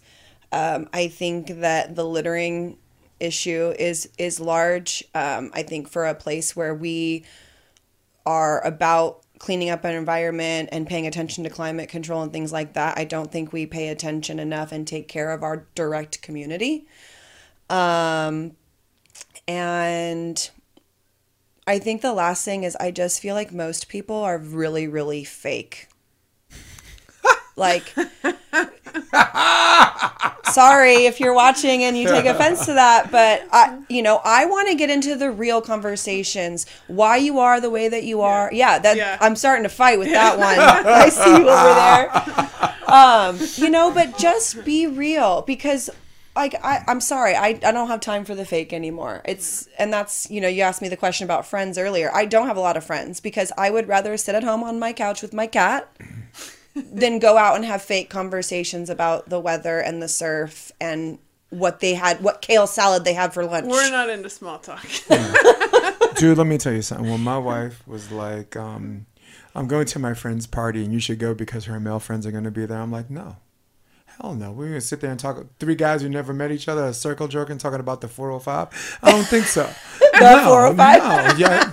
No, I'm like, and there's a little argument over it. I'm like, those are your friends. Not my friends. Just it's your friends, and I don't know how long you had that problem, but it's not mine to solve. Okay, so I guess I'll pick one. I'll just go three things I like, because three things I don't like is too easy, because I'm a hater from New York City. Fair. It is. I drink Haterade is served in vanilla, and that's my favorite flavor. Haterade. Wait, you should do a mix. Do two that you like and one thing, the biggest thing you don't like. There you go. I'm All right, curious. cool. I like that. All right, good. With a minute to do it, let's see if I could put my gift of gab. Did I make the minute? I have no Yes. idea. Well, the horn went off. So, Oh. All right, here's what I like about being in LA. Beach volleyball and indoor volleyball. When I was in New York, I had a bunch of opportunities, and I maximized them. And there's a good old boys club that I wasn't a part of. In some instances, I passed them. Some instances, I couldn't. I had a ceiling, and I couldn't go. And here, I like it because I don't have to be part of a good old boys club to do my job and affect the way that I change people's lives, juniors and kids and all that stuff. The second thing I like about LA is I really, really don't miss cold winters in New York. And though the last month and a half has not been a great sample size of what LA life's supposed to be like, but I really enjoy not having to worry about when I can do outdoor activities and this and that, because New York, we find a way, but we don't like it. All right, now getting back to the one thing I don't like, it is TLC, the case of the fake people. Goodbye to all the fake people in my life. I never wanted you around me, so be on your way. You better think twice before you let people in your life. Don't want you to win that race, because if you do, it lessens their space. Yeah. I really, really can't stand fake people. Now, I live in Hermosa Beach, and if I don't leave my zip code, it's a good life, because I know everybody here, and I got my right. We got our little escapisms. We got the ocean. We got karaoke. We got, the food is garbage out here, but there are one or two good spots. But like Ashley said, well, not like you said, but like I'm saying right now, a year in, I was just like, you come here and it's sunshine, good morning, neighbor. How you doing? Living a dream, But then you're here long enough where you say good morning to that same person. Hey, good morning. How you doing? He goes, I'm like, that's the same dude that just told me living a dream yesterday, And he looked like he didn't even know me. And at some point, you get caught up in the validation game in your career. And then when you get caught up in the validation game, you start validating yourself, and then you become what you despise until you finally say, I had enough. And then my first year, I told Kelly, and I'm going to say this again, I'll give you out the floor. And I said, like Danny DeVito said in that movie Romance in the Stone, I said, if you want to kill me, take me back to Brooklyn and kill me, all right? Take me to the Verrazano Bridge, put two in my head, let me die like a man. Don't let me die in the sand like a snake, like a goddamn snake. That's what I told her, Kelly. She cracks up when I go through this Chekhovian suffering, which is the only time she laughs. You can't get a smile unless I got hit by a car. She's like, oh my God, the way he flew. Very funny. Oh, Jesus. Oh my God. Well, and to be fair, I think that there's fake people everywhere, It depends on where you are, but it's just, we've talked about getting out of California for a long time. You can, even, I said something about the environment, even to the point where in a couple years, I forget, because I've not done my research on this, so maybe we need to look it up, but California is putting in a law where people who own their own homes have to separate their garbage, not just recyclables and garbage now, but compost food, paper garbage, plastic garbage, and recyclables. Like, come on now. Can people just be responsible and dispose of their own garbage without having to have a law come down from the government? Like, I can't.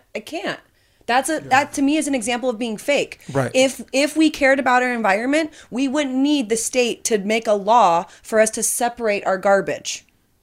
I think. Well, and then what's happening when it gets to the dump? No doubt. It just gets in the same place. I can't confirm that, but I've heard that even the separating we're doing now is not making any difference. If there's anything, which is really disheartening. Wendy, if there's anything I can't stand someone that says I should drink through a paper straw, but I'm drinking through a plastic cup. I'm like, which one has more plastic, the straw, or is it option A, the straw, or B, or C, both A and B are correct? Tell us. Said that. She just walked out the other day of a restaurant. She said, I'm going to start choosing my restaurants based on the type of straw they give me. And she doesn't like the paper straw. Paper straws, go away. It disintegrates in your mouth. I don't want a straw I can chew, that chews me. I want a straw I can chew. I do the chewing. It shouldn't chew me. Yes, I chew it. left in my mouth. Yes. See this? I went straight metal now. LSU. Thank you, Derek Zimmerman. I love you, man. Someone stole my Buffalo Bills mug, so guess what? Here we are. Well, but that's really funny because I used to chew on my straws as a kid. Yeah. Like Six Flags, you'd get all but day, that's the what whole plastic top. is for. You could pick your teeth. You could put it between your teeth. Chop. Good luck with a regular straw. Now, look, as far as the fakeness and being real is concerned, and Wendy will appreciate what I'm about to say next. Just do what you can with the limitations of your own humanity, right? Like, I do not want Bill Gates to lecture me on the environment, on like take the train more, don't drive or whatever, when this dude's flying a private jet, right? I don't want somebody or Dr. Fauci telling me that I should get like a vaccination and this and that when I'm a healthy person and an different age demographic. Yep. This guy has been twice vaxxed, twice boosted, twice Paxlovided, and still got COVID. All right. So How many times? yeah, right. So I don't want Hollywood lecturing us on what's going on and with the planet and saving the hungry and the U word we're not supposed to talk about until maybe episode 5 or 6. I don't want to. I mean, there's pretty much nothing off limits, but right now we're doing a good job being off limits, talking about a certain topic that we'll tackle later when we have more groundedness and tell everybody else to go kiss it. But I don't like Hollywood talking to us about lecturing us on stuff like that. Like Ricky Gervais said, if you get in the word, thank your agent, thank your God, and piss off. You are in no position. These people that are lecturing us. Remember the thing that monologue I did about They're Fine? Yes. Yeah. I did a monologue called Legit. They're Fine, and I might do that for my next bit next week. That'd And be it started awesome, with the story Jay. you told me. Wendy, because I'm talking too much. Wendy, talk to me. Because let's start this off. Let's hit it off. Because you're the one that introduced it with the story you told me. So tell the audience the story that you told me. Stanford game. Stanford was playing Long Beach State. Long Beach State at the Pyramid last year. Yeah, it was just last year. And they have the like donor sponsor Long Beach community down there on the end. Everybody's like drinking beers, having Like a fun. VIP Go for like it. a VIP Have a great section, time. right? VIP section. There you go. Have a great time. Whatever you did to get in there, no problem. We're sitting courtside behind the Stanford bench. Tony Rodriguez was with me, and I'm so glad the camera's not on me right now. There was a woman standing up every time out. She'd come up and she'd put her little tongue depressor with the index card that says "Masks up," and you had to put your mask because we're all cheering. Things are going down. Oh, I thought it was a ping pong paddle, but go ahead. No, Sorry. it was the tongue depressor and the index card that said "Masks up," and then you look down there on the end in the VIP section. There's nobody telling them to put their masks up, and they're high-fiving, having a good time. Why can't we all be having a good time? Why are the rules one thing for us? And I mean, I'm a rule follower, so I don't like this. Feels very, oh shoot, I'm doing something wrong. Like, good God. Uh-huh. But I lost it over that. Like, I started embarrassing my kids at the end. I'm like, I'm not going into the grocery store right now with my mask on. I don't want to. Yeah. Right? And we really became this disjointed society because when you start making rules that don't apply to everybody and that don't, like, you lose leadership when you make rules that don't make sense. It's not funny. Well, it's not funny. Why am I laughing? It's not funny. This is serious. But it was in your face. To see her frustrated, it's funny. At least Kelly's here in spirit. Jesus Christ. I got to keep that woman's name out my mouth. How many times did I mention on this podcast? Yeah, so that went to they're fine. Because the rules are different for an elite group of people, which, like I said, I don't care how you get in. I've been in VIP sections. It's fun. It's great. If you can get there, go for it. But the rules shouldn't be different. If everybody can get it, everybody needs to wear a mask, or everybody can't. All right. What are we talking about? Yeah. Ashley, because I have a ton to say about this, I- but don't want to hog no mic here. I mean, I can't say how much I agree with that because, I mean, and even as a coach, you wrestle sometimes with which rules you want to put in front of your team because you know that if you put rules in place and you don't execute them or have consequences for them, they don't mean anything, right? So I'm a rule follower too growing up in my household, and it took me a long time to start to see that, well, depending on what perspective you're looking at, some rules are better left not a rule, for starters. Some rules are meant for other people more than others, but that's inherently the problem, right? Is that these elitists make these rules for us to follow, and they use fear tactics and mainstream media to make us feel a certain way. And then we're like, okay. And then we see people, going out about their daily lives, normal, like getting haircuts, having dinner parties, and maskless. And again, like if it's something that everybody's going to do and it's for the greater good, I can get on board with that for 2 or 3 weeks. But then when you start to see the data and the research and the hypocrisy, why should I listen to what you're telling me to do, but you're not listening? There was doing it. Yeah, there was, you know, I watched or I listened to Candace Owens' podcast, Shot in the Dark. And one of the things she talks about was as she was growing up and she started to pay attention in her elitist neighborhood, people weren't getting vaccines in her. And so she looks around and she goes, well, if this is the stuff that's supposed to be the biggest, the most advanced healthcare, this is going to save us, this and that. She's like, well, why aren't the people in my neighborhood getting it? Yeah. And that was the first red flag she started to, and to me, that's the thing. Like, okay, if they don't have to do it, why should I? Now, good. I'm so glad you said that because, well, I want to say something about Candace Owens. Candace Owens, I think, is a highly intellectual person, and a lot of things she says are well thought out. And the only thing I wish she would stop talking about is black people. Like, she says these things like white supremacy is not on like my top 100 list of problems. And when she says that, you got this white population that acts like she's the spokesperson for black people everywhere just because she's black. Right. And that's the only problem I have with her. Yeah. We have political ideologies, but my problem is not her political ideologies, because as righteous as I think mine are, maybe I'm not completely right either. So you want someone on the other side of the aisle, and you admire and respect someone like that, because you can have a conversation and it gets heated, and that's the kind of girl that'll have a drink with you later. Absolutely. She's not the one to be like, nope, I'm not, you're not the type of person. No. Candace Owens is that type of person. Now, the whole time you were doing this, I was scrolling because I was actually looking for the whole thing, because I did a whole monologue called They're Fine. Oh, okay. Your monologue? That started with Wendy Jones. Yeah.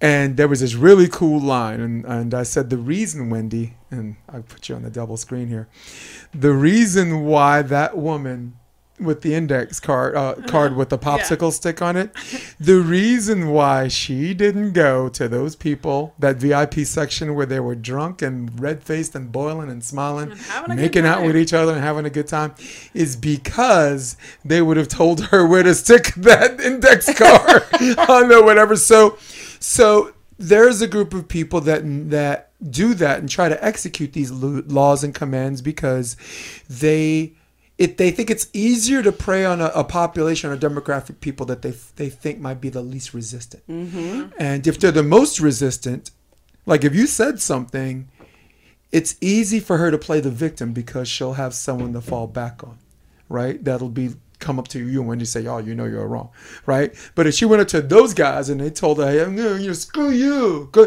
get out of here. This is vodka in here, bye, bitch.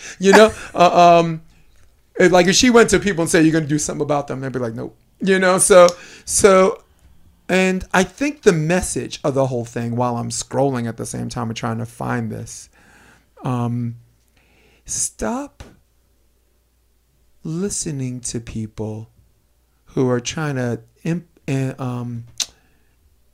apply these set of rules that we know in our heart of hearts that they're not going to follow ourselves. Mm-hmm. Like you were talking about the data and mask and all that stuff and this and that. Let me tell you something, Ashley. You will know if a pandemic's for real when billionaires start doing it. Amen. On a private jet, right? Yes. Billionaires are not wearing masks, right? Yes, pay attention. On a commercial liner, look at the Super Bowl. Wear the mask. The Super Bowl. The only one that weren't wearing masks were the people that were working there and the staff. LeBron James out there dancing to Snoop and Dre. You know what I'm saying? And those people were made to when you're worried about security and safety and issues of keeping a roof over your head and feeding your family, and you can't go to work, you get sick and you create an environment where you can't go to work. People are working from a fear-based mentality. Agreed. That are still wearing masks. Now, sometimes their employers are telling them because all these laws, but when you're working from a fear-based mentality, it is very easy to scare someone into submission to do something. Right. Well, and that's what he hit on, I think, Yeah. with the path of least resistance, right? The people who Right. are going to provide the least resistance are the people, like the college students who were told that they can't go to school or can't play their sports unless Yeah. they get vaccinated. Right. Okay. That's the only thing they have in their lives. At least most of them, that's the only important thing at that point. Yeah, they have families and things like that, but you take away their college and their sport and they go, well, who am I and what am I going to do now? Right. Or Yeah. the other population for me was the teachers. Like I have a very close friend of mine who had to get the vaccine so that he could keep his job and his tenure and his retirement package that he's only 7 years away from. Right. And for me, like you're threatening their livelihood Exactly. so that they do something that really they don't want to do. So now when we're talking about America as a free country, well, not when you're forcing people to take medical procedures Right. of any kind. And here are some of the examples I went to. We talked about the Super Bowl, right? Yeah. There's maybe 7 to 10% of people who are wearing masks, and I wouldn't be surprised if 80% of that 10% were the people that work there. You have people in these VIP booths. The Super Bowl tickets are what, like $15,000 a piece, even for the cheap seats. Are these people going to make them wear masks if they don't want to? No. Why? Because they're rich. And I said, look, let's not have fights over them not wearing a mask. They're fine. Don't fight over rich people, okay? It is the same way we treat people who are at the correspondence dinner. Now, educating the people on who the correspondence dinner, I'm going to put the camera on me. The correspondence dinner is basically this thing every year where like they get a comedian to like roast politicians and other journalists. Love So that. it's a room full of journalists. Fox News, CNN, everybody, Yeah. and maybe It's some independent huge. media. It's They're awesome. all in the same room and they get to roast, and certain media members get to roast the politicians. So here they are in a room, and it's February or March 2021, right? My kid still has to wear a mask in school, right? She's and if you Yeah, know right. if you know the data about kids, Yeah. the probability is so low of them No, and the having things that severe they're illness or losing, death, they can't even be the quantified in things a they're statistic. losing, They're still Yeah. No, wearing masks in their schools. But here you Yeah. have kids that are the lowest risk that have to wear masks. But in this room, fat, old, obese,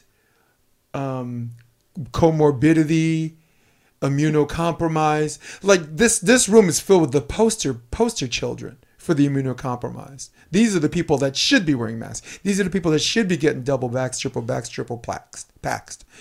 And here they are in the same room. No one's wearing a mask. No one's wearing a mask. Yeah. Now, I want you to do a head call or like a roll call on who's in this room.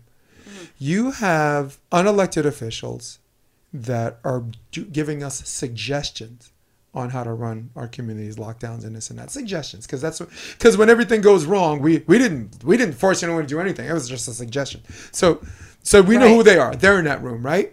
And then you have the politicians who made those suggestions and made them policy, all in the same room.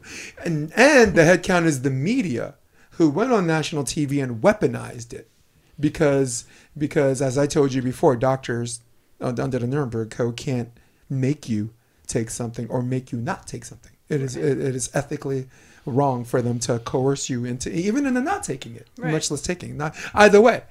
But the media, they're not bound by that ethical obligation. So the guys who had the data, supposedly, the guys who made the data public policy, and the media who shamed you into not abiding, all in the same room. No one's wearing a mask. All of these, it's like a good old boys, like Carlin said, it's a good old boys club and you're not in it. So I think the point I was trying to make was stop arguing about CNN, start arguing about Don Lemon and these guys. They're fine. Rachel Maddow gets paid $23,000 an episode. She's fine. Tucker Carlson is the most viewed show on all of news. Yeah. No one's even close, unless you consider Joe Rogan the news, and then that's a wrap. But when Roe versus Wade got overturned, right? Many of us were devastated, right? We never thought in our lifetime we would see that. And no matter what side of the argument on it you're on in this, I will pose this question that no one can disagree with.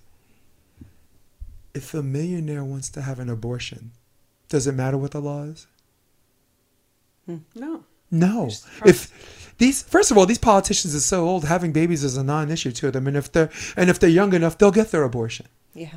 So the people that were for this, that are standing there saying, "Oh, well, all life is precious," let me tell you something. It doesn't apply to them, because if they want one, they'll get one. Stop fighting over these people. They're fine. They're fine. I went too far. I know this is a podcast and we're supposed to all talk together, but this is something I might want to do for my radar either next week or the week after. AOC, right? She supported the mask mandate, but when she wanted her freedom, she flew to the place where they didn't have it, Florida, with her boyfriend, chilling, taking pictures. She's fine. Ted Cruz talking about he's through and through. He cares about Texans, but when the power went out, he took his family. He went to Mexico, telling everybody else, "Hang in there. Don't fight over Ted Cruz. He's fine." This video is never gonna get this video is never gonna get shared. This video is never gonna get out. I think I ruined it for everybody. Well, on the flip side, so yeah, the elitists are fine. Well, what about the people that aren't fine? What about the people like us? What about our kids? I still pick up a child from school sometimes, and she comes out and she's wearing a mask on her face, and I go, "Oh, is someone sick in your classroom?" She goes, "No, I had a stomach ache, so they put a mask on me." I'm like, "Take it off your face. You don't need it anymore." No. Like, as we're walking out the door, take it off. And she goes, "Okay." Mm-hmm. For YouTube purposes, the vaccine works fine. It helps prevent transmission, and it's safe and effective for everybody. So I have to make sure that YouTube says that, because I don't want this taken down. But our opinions are our own, but we know what the right thing is. With a constitutional wink. No, but you are right. Listen, the solution is this. Beverly Hills said that they were not, regardless of what politician made policy about masking and indoor masking, the law enforcement in Beverly Hills said they were not going to enforce it. Yeah. I know people are thinking that Beverly Hills get to do it because they're rich, but those guys, those sons of bitches, they can't do that. Yes, we can. That's the solution, is organize and say, if you want us to do this, this is going to have to be military force. This is going to have to be, you're going to have to take your totalitarian nature, and you're going to have to do it more notoriously than what you're doing right now. And then we're backing out of everything that America is, which is what we've been doing since 20. But the world needs to show in full display. If what's going on was what we think was going on, they're gonna have to do it. They're gonna have to do it physically. They're already doing it on social network. I don't even think this video is even gonna make it out. I don't even think this episode's even gonna make it out, except Spotify was in Sweden. No. Thank you, Spotify. Yeah. No. But if we do that, we expose. Because sooner or later they have to come out. They have to come out harder if we resist. And if they're the ones that have to, and the way for them to come out harder exposes actually who's behind all this. Well, but how do we resist? The best way for us to resist is to come together. And in order for us to come together, we have to find common ground. Yeah. So I mean, even as the tragedy from, we were just talking about this last night or this morning, but like the tragedy that happened in Nashville to yesterday's news cycle with Trump being indicted, already within 4 days, they're taking a topic that we could potentially have come together on and unified, and they're flipping it to the orange man, who everybody has a polarized opinion on him, whether you like him or you don't. It's polarized. Right. Well, Elon Musk is the start.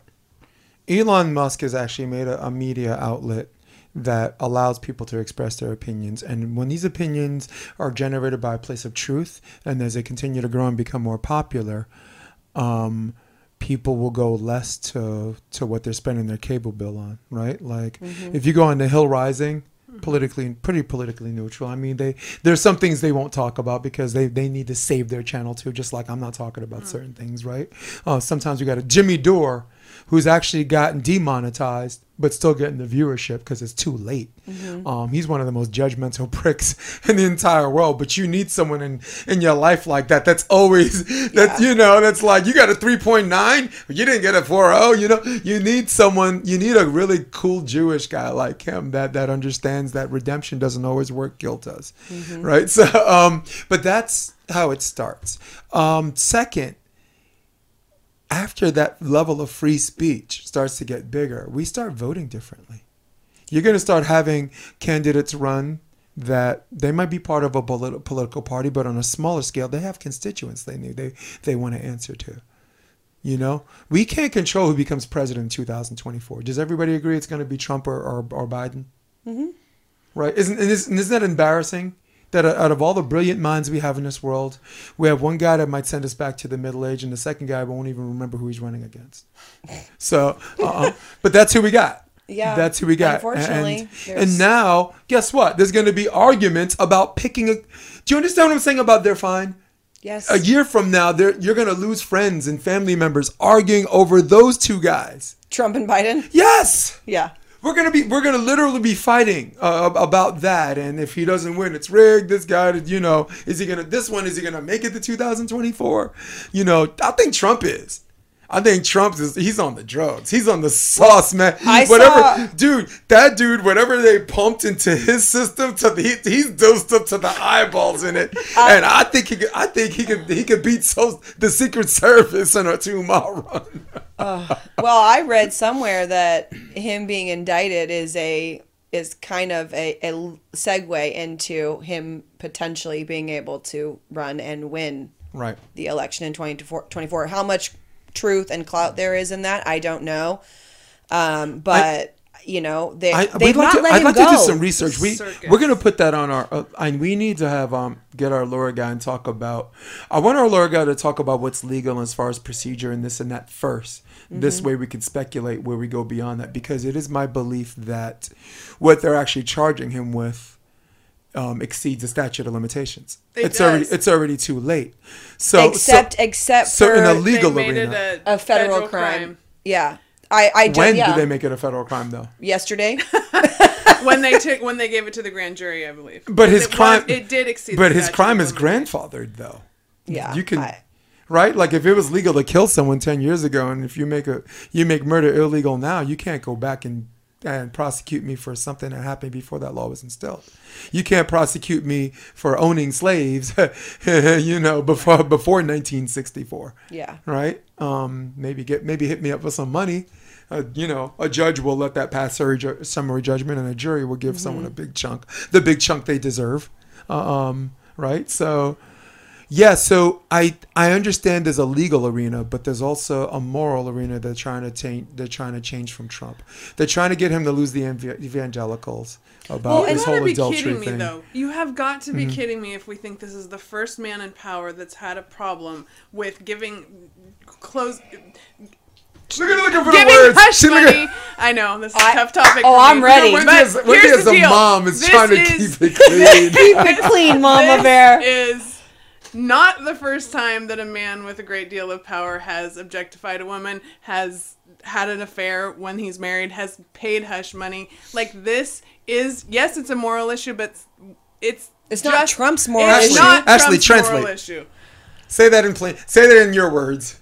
Well, we were talking this morning about it. Okay, Trump is not the first person to be accused or found guilty of paying somebody money for sex, attention, dates, or anything else along those lines. I can name 3 television shows: House of Cards, Scandal, and Madame Secretary. All shows that have to do with covering up shit that politicians, government officials, and the like are guilty of. Okay? And so my question is, or my statement is, okay, Trump's guilty. All right, cool.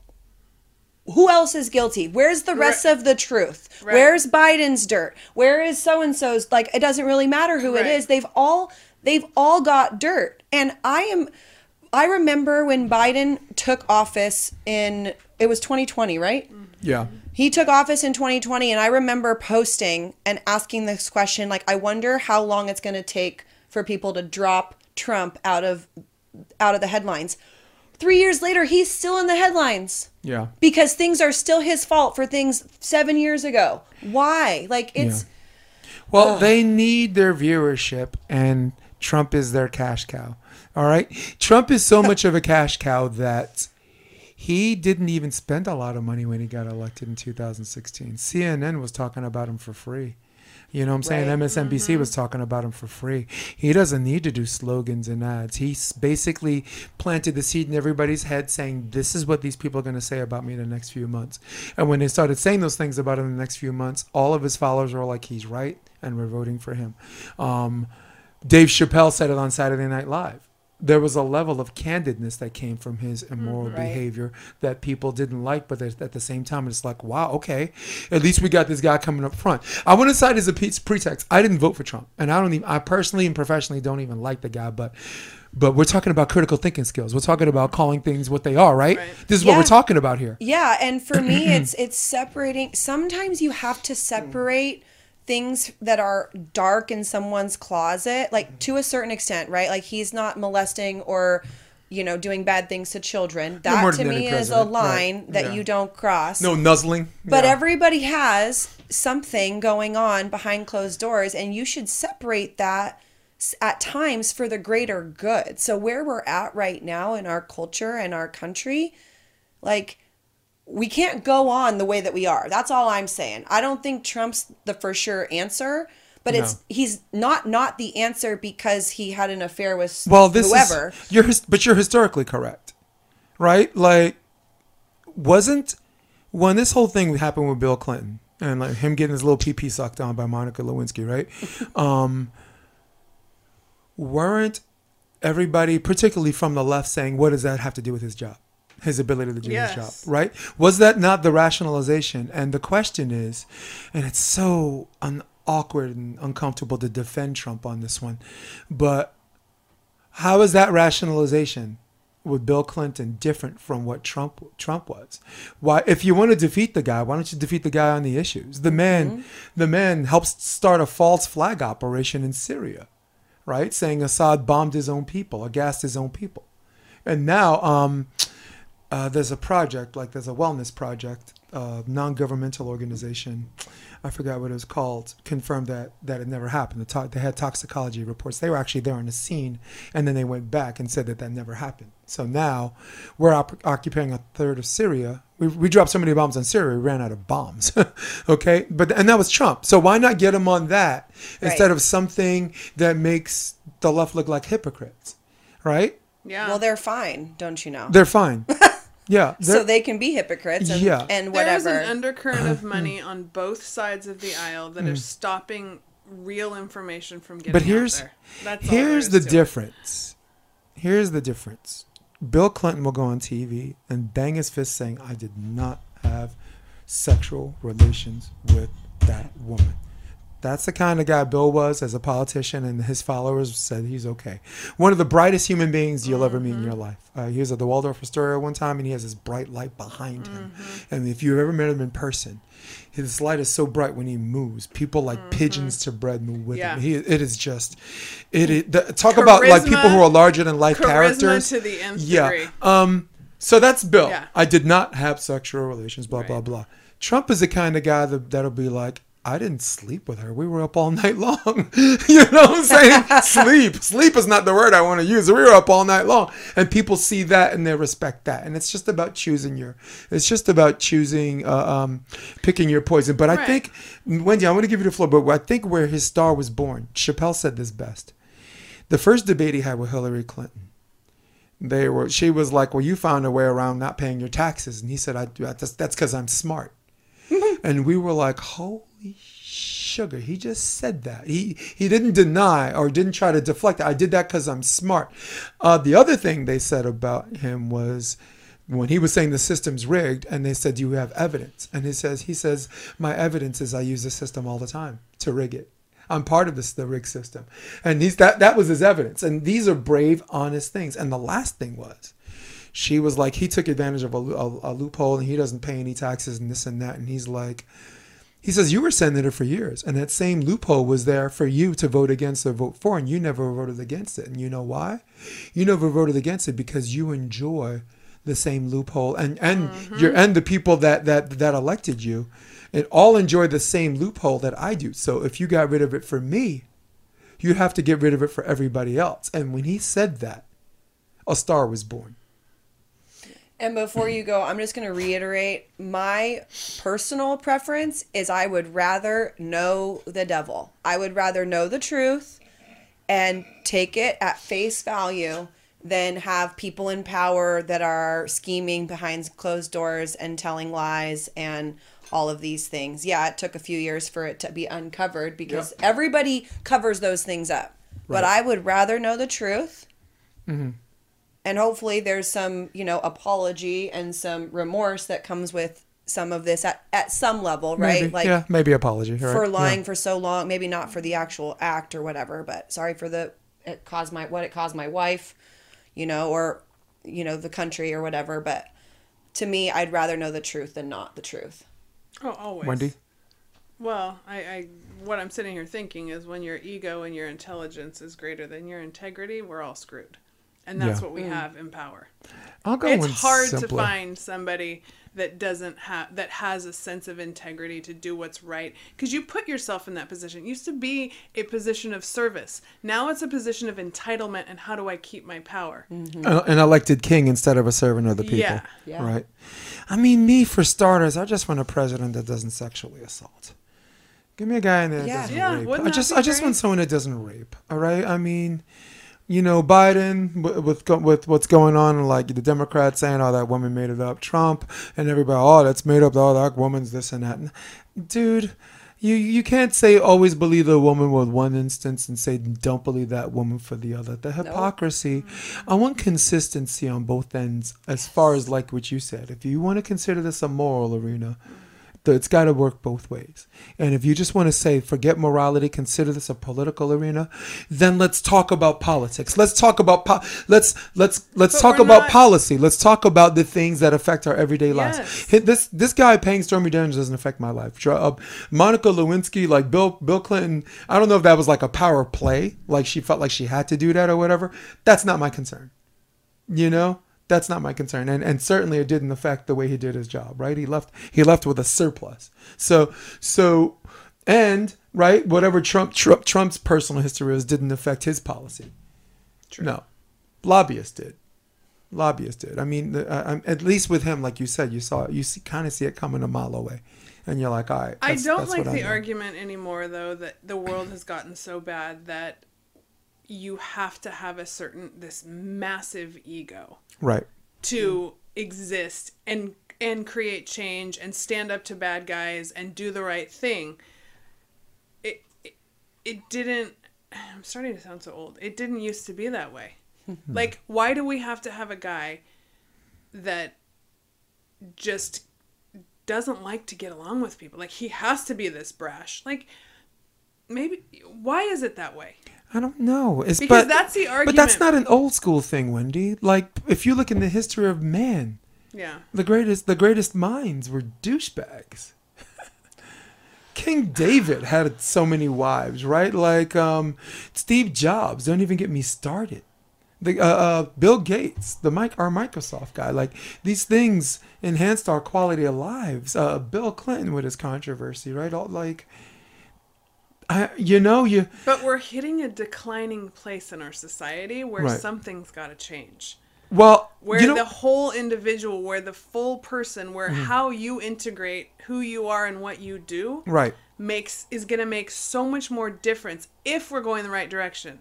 Otherwise, we're going to hell in a handbasket. How about this person's a good guy, right? Like, here's what the difference in the past where we grew up. My dad's an iron worker, right? Everyone can look at him and say, that guy's a good dude. Yeah. No one made this illogical leap that he's a great dude. No one made this leap that he goes to church every Sunday. No one's like this. He's a born again Christian ministering to people in his spare time. And in our day, growing up, being a good guy was good enough. Right? Yeah. And when you have these politicians, and if you're the oppositional party, what you spend a lot of time doing, thanks to the media, is looking for that person's worst moment. It's very, very easy to take someone's worst moment, go in the past, and it's easy to find it. Yep. And to take these worst moments, put them all together, put them in a big sandwich, right? And then say, that's who that person is. Like all the other good stuff, right? Right. Forget it, throw it out. I can sit here as a Trump hater and say Trump's done some good things. Yeah. Right. I could come here and say Biden actually tried to arrange a like the Minsk agreement and all that stuff and this and that. So I mean, I could say good things about good people. And Wendy, I think the difference is the glass half full philosophy has now turned into a bandwagon fallacy. A premise is popular, therefore it's correct. Yeah. You know, a straw man fallacy. You take this one thing about someone, and use that to represent as a whole. Right. So I'm educating people on translations, on meanings here. And where nobody is the totality of their worst moment of their lives, is what you're saying. Right. And can we even find the stories that are getting out there? They're not equal. There's a certain narrative being pushed. Every which way. Okay? Like the Twitter files, without the Twitter files, we would not know that. They would be called conspiracy nuts. They would still be calling us conspiracy nuts. And that story is still getting hated on and buried, and it hasn't hit in one major news outlet yet. It's insane. Yeah. And like I said, it's the gift. It's the gift of government. It's the gift that keeps on giving. It's the fourth branch of government. Yeah. Okay? The narrative is coming out and it is not being told. So now I just got us kicked off. That's okay. We're gonna have our own media. Turns. No, but we're all gonna have our own media thing for this. This is the Option podcast, and our options to talk about these things, right? Option doesn't just mean hit on two in volleyball, and I mean, it's weird because this is designed originally just for volleyball guests. So, sorry guys. Yeah, you came to volleyball today. I always knew where you were gonna head. Yeah. I always knew where that was my agenda. That was good. No. Well, I think people should find a way to clean the sports, right? Look, I have friends. Like, I'm pretty sure Ken Steffes leans right, right? There's a lot about him that says righty, I met Ken Steffes at the Republican convention. But I'm centrist left. I'm centrist left, right? Yeah. We can have a drink, right? You can have Jason great Olive. Conversations. Jason Olive, who's my program director, was a big Obama head until found out we were being spied on by our government. He doesn't like that stuff, right? There was, this whole thing with when COVID hit. Everyone thought he went against his party. He was an independent. He took an oath to the office of self-honesty. Mm-hmm. How's that? He took an oath to the office of self-honesty. And I don't know. Maybe that's where I was going with this. I don't know how soon we got to wrap up, but I know you guys have to be hungry. But I did want to make sure we did a 60-second lightning round with just the two of you. I'm asking you quick questions. You got to give me quick one-word answers. One-word answers? Well, no. Like, for example, words? Best book you read, it's not going to be one word, right? It's okay. not. I mean, for me, it's Unbroken. That's one word, right? Okay. Or it might be Scars and Stripes. Did you read that yet? Yes, I love that book. That's awesome. It's Tim Kennedy. Where is it? That's a good book. There it is. You got, on her left shoulder, you got Hate Inc. And on the right side, you got Scars and Stripes. So we poured through a lot of stuff, and we can go through a ton more. I mean, this is just all interesting stuff. It's thought-provoking and very consistent with what we're trying to do with this podcast. Yeah. Look, I drew my own conclusions a lot in this thing, but that's what this podcast is for. Yeah. Our podcast is let the audience ask questions too, and have all of us. This is what we did. All of us collectively are answering these questions together. Mm-hmm. So let's see if I can pull up the actual topics. Man, that was a long monologue. Look at that. There it is. All right. I have a few of my own, but this gets me started. So we got the 1 minute time clock. Oh, jeez. I'm not going to be good at this. She's going to suck. All right. There's Wendy. There's Ashley. We're here. And I'm going to you and you. I'm not going to do this because I already made enough of this about me. So this is just you two. Okay? Okay. All right. Favorite comedian? Go. Chappelle. Dane Cook. Last good book you read? The Art of Grace. The Great Alone. Marvel or DC? Marvel. Marvel. Pool or beach? Oh, that's a hard one for me. Both. Probably the pool. Wow. Lord of the Rings or Harry Potter? Harry Potter. Harry Potter. Jesus Christ. Bourbon, vodka, or tequila? Bourbon. Vodka. Yes! Favorite sport outside of volleyball? March Watch or play? Spectate. Madness. Football. Football. Or baseball. Favorite action film star growing up? Action. Action. Arnold Schwarzenegger? Yes! My mind went to the Karate Kid, so. Oh, the Karate Kid? Wax on, wax off. Oh, Do you- God. is it- Action film star, though. Oh, God. I don't know. I Or gotta Denzel for me. Yeah. Yeah. Oh, man on fire. Oof. Yeah, legit. Do you have an old phone or a new one? Oh, old. And you? New. Do you have an old Mac or a new one? Old. New. Courtesy of my boss. They don't let me use my computer for my podcast. They give me something else. Any fun conspiracy rabbit holes? This one, I'll give you an example. I'll lead first. Like the JFK assassination. Like, I'm one of those people, like, I'm not saying CIA or any of this ridiculous stuff. I just don't think that he made the shot. I don't think he acted alone. I don't think he made the shot. That's my conspiracy rabbit hole. Another example would be maybe the 2000 election, or I don't know. For me, Building 7. the rabbit hole that I think is really interesting to go down is the question of, like, did our education system start to be manipulated and sent into the ground with the introduction of the U.S. Department of Education in the 70s? Wow. Wendy? That's a big one. Wendy, make a mental note. I want to give you a very interesting fact. Like Bernie Sanders was promising free public college education for people if he got elected. In the 70s, at least up to 79, city universities were free. Oh. Education, you didn't have to pay for it. They were free. City College, CCNY, you're talking about March Madness. They're the only college to win the NIT and the NCAA the same year, That's 1951. And it was free education back then. So colleges were, so everyone's talking about, oh, I can wait tables and do that like these old farts. Yeah, it's easy to go to college. I mean, that's not the same now because even city universities, even for city residents, cost a lot of money, but it was free back then. Interesting stat because like you said. For me, it's like No, the but the timeline, there there has to be, maybe we do some research. There has to be some Yes. cross correlation with Yeah. those two Well, facts. and then that led me to higher education. Yeah. Because if you look at what's going on in the university system across this country, Yeah.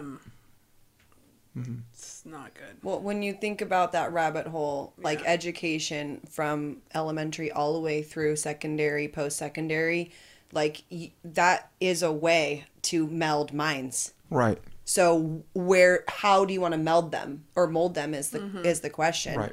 Yeah. And, and Wendy, we'll leave it as a question. Isn't it interesting that when we grew up, you didn't need a college degree to support your family and support yourself?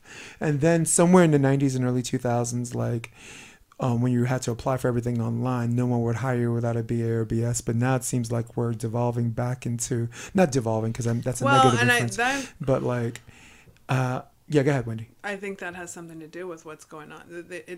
The university system has become so elitist. Right. That you're graduating with huge bills and the job market doesn't require Right. We have kids with way more creative. We can learn anything. Everything we want to learn is at our fingertips. So you have a lot of creative kids, and if you have people that are drawing that creativity out of them and showing them how to connect their passion with their purpose, they don't necessarily need to go to college, especially if you're just going to go and have to think one thing to get a good grade on a paper. So is it your assertion that like maybe some of these positions that originally required a college degree just say don't let them train on vocational credits for this and this and that. I think you're on to something. I think it also solves like the student loan debt problem too. Like the reason why there's so much student loan debt is because these people think they have to go to college to be a bill coder, a medical billing coder, right? But what does that pay? Not enough to pay off your loan. Right. So that's what I'm trying to say. I don't think that they should have positions that require a degree when the money for those positions are not enough to pay off a loan.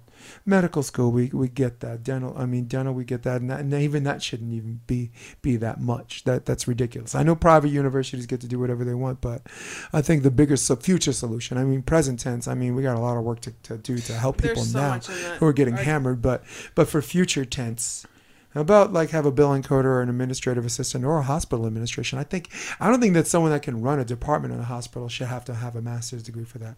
I don't think you should have to be a head coach of a collegiate NCAA program to she should have a master's degree for that. I think a B or a BS at a minimum should be enough for that. And there's some people out there who are 3 times a coach than those people that have no degree, right? Right. So you know, like Mario Trebich, my mentor, he was the assistant coach for the women's team in '84. The assistant coach for the Soviet Union men in '88, and head coach of the Netherlands in '92 and '96. He has 3 silvers and a gold. I don't even know if that guy even went to college. Bill Gates never even finished college.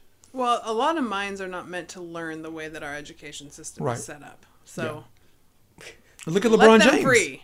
Yeah. LeBron James is like, you ain't getting my money, NCAA. Well, I'll watch March Madness, but you ain't getting a penny of my money. You ain't profiting off of my likeness.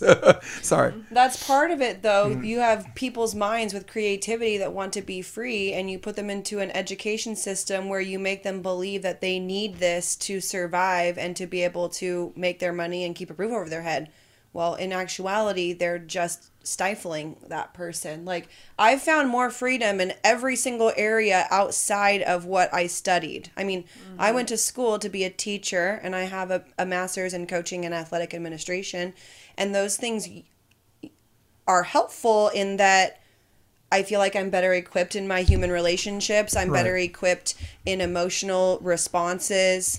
I have more knowledge base than your average coach on how to wrap an ankle or do a gamer's thumb or whatever. But you can learn that nowadays on Google or YouTube, or the person next to you may know more than you. Like, to me, it's about having the creativity and the mindset to go find the information you need to survive in your life based on what you're doing.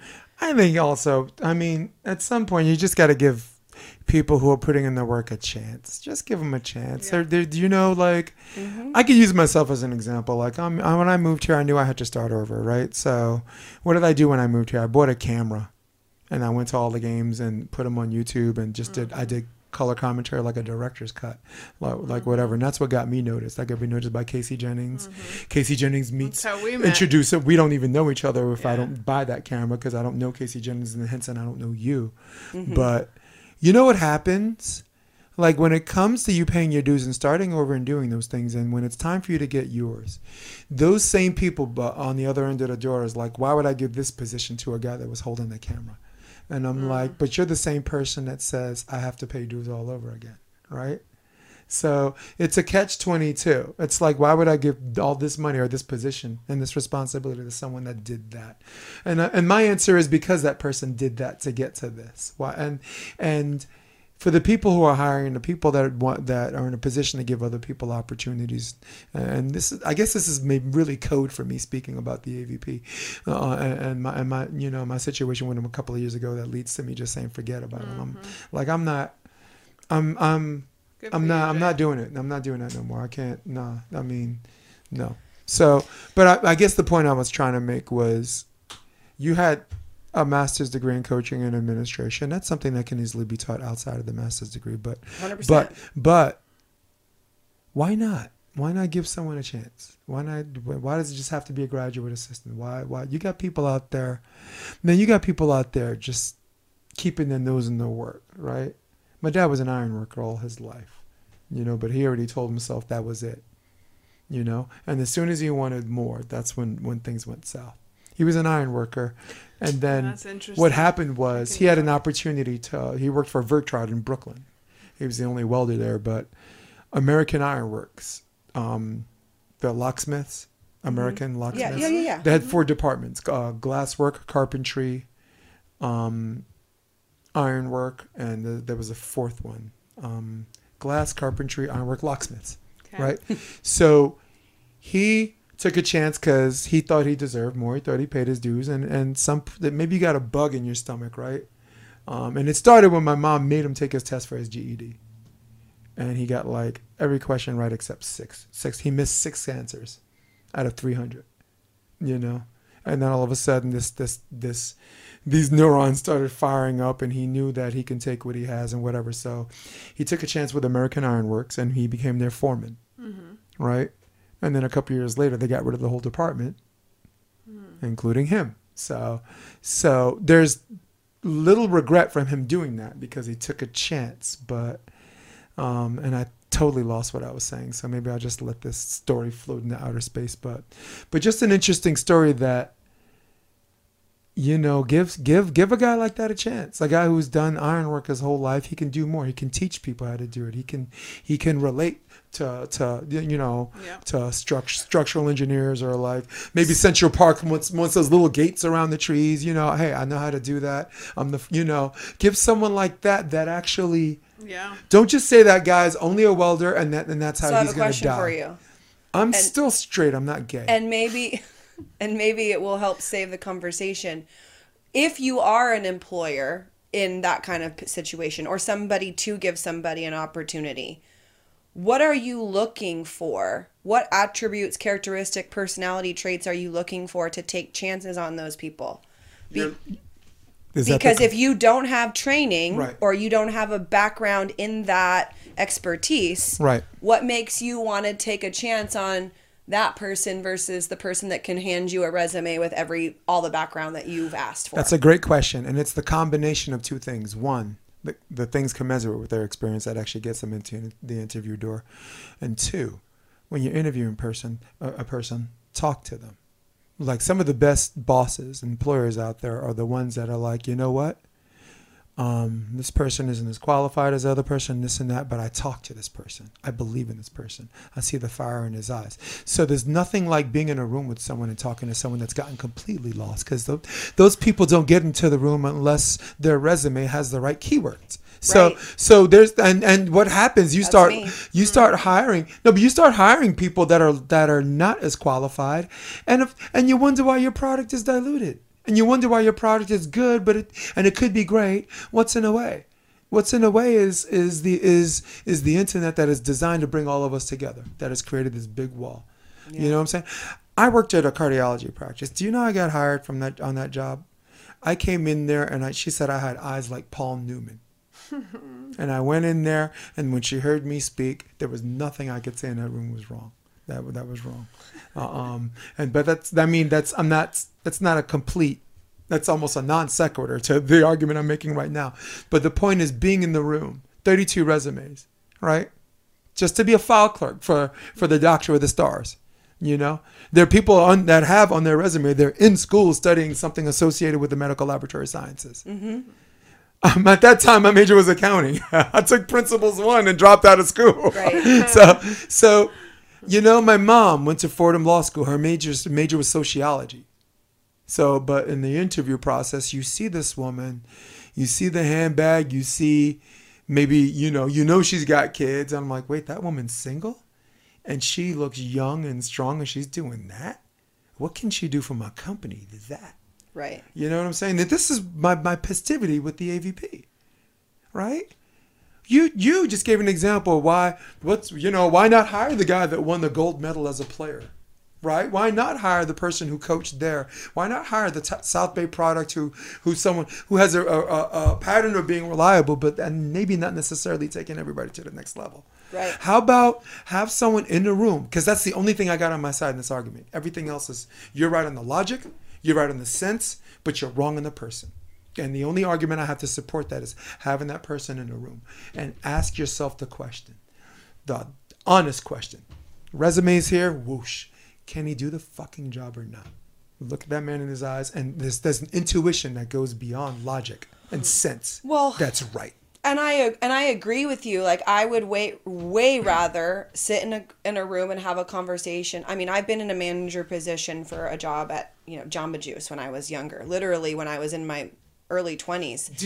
Do you see how we referred to this girl for advice? And I would do interviews, and I love that piece of that job because you can ask people questions that they don't even know are coming, but you're going to be able to tell whether they can do the job or not. Can they make sure that the things get done the right time frame, this and that and the other? So I pretty much asked that question just for the audience out there. If you're looking at, somebody's resume versus somebody who maybe doesn't have the same expertise or background, but you feel like talking to them, they can get the job done and they're going to be a better asset, not just for the job, but for the company as a whole, right?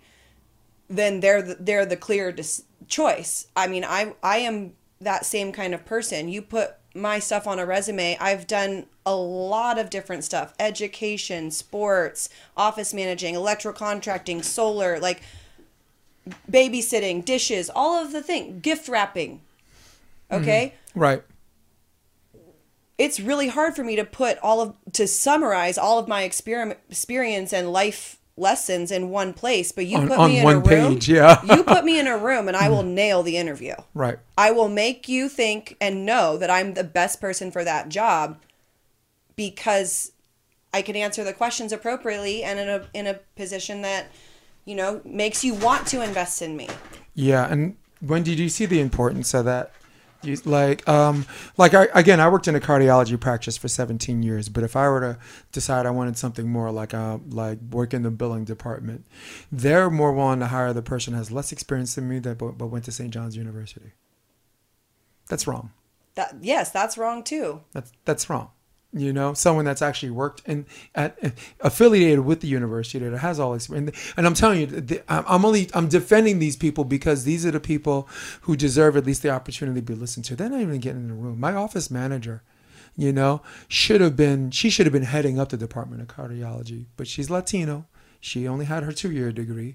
This person comes in out of nowhere. Right now, Cornell is hiring people to be managers instead of promoting from within. You know what I'm saying? And I understand the ability to bring someone that is really good, but what the hell, Wendy? This is part of the humanity thing you're talking about. Yeah. You and we all raised 3 different questions from 3 different departments. Are they qualified? Me, qualifications notwithstanding, can they do the job or not? Mm-hmm. Right? And I only mention the Olympic gold medal things because there's so many people that have more experience than me. But be honest. Fuck it. I'm here. I'll just call out names. Who's a better color commentator, me or Rich Lamborn? It's me. You. Who's a better color commentator, me or Dane Blanton? It's me. Who's a better color commentator between me, Kevin Barnett, and Cameron Irwin? That's an unfair fight. It's me. And this is going to stay on the podcast. I'm running out of time. I'm on 2 hours and 24 minutes and I got this on at the tail end and I got a whole nother cartridge I'm going to put in so we can wrap up the end of this. But this is coming from an emotionally heightened place. You know what I'm saying? And maybe I'm saying this for personal reasons, but so what? That's not a separate thing. It's connected to every human being. My story and what I'm telling you is an example that's relatable to what you've gone through in your life, what you are going through in your life, and everybody listening could be going through or has gone through. That's all I wanted to say about that. Well, yeah. I think you're sitting here with 3 people that have never really belonged to the cool kid crowd, and you get to a certain point in life and you're okay with it. Yeah. Like, I take me all the way back to preschool. I've Amen. been an outsider my whole life. I don't mind it anymore.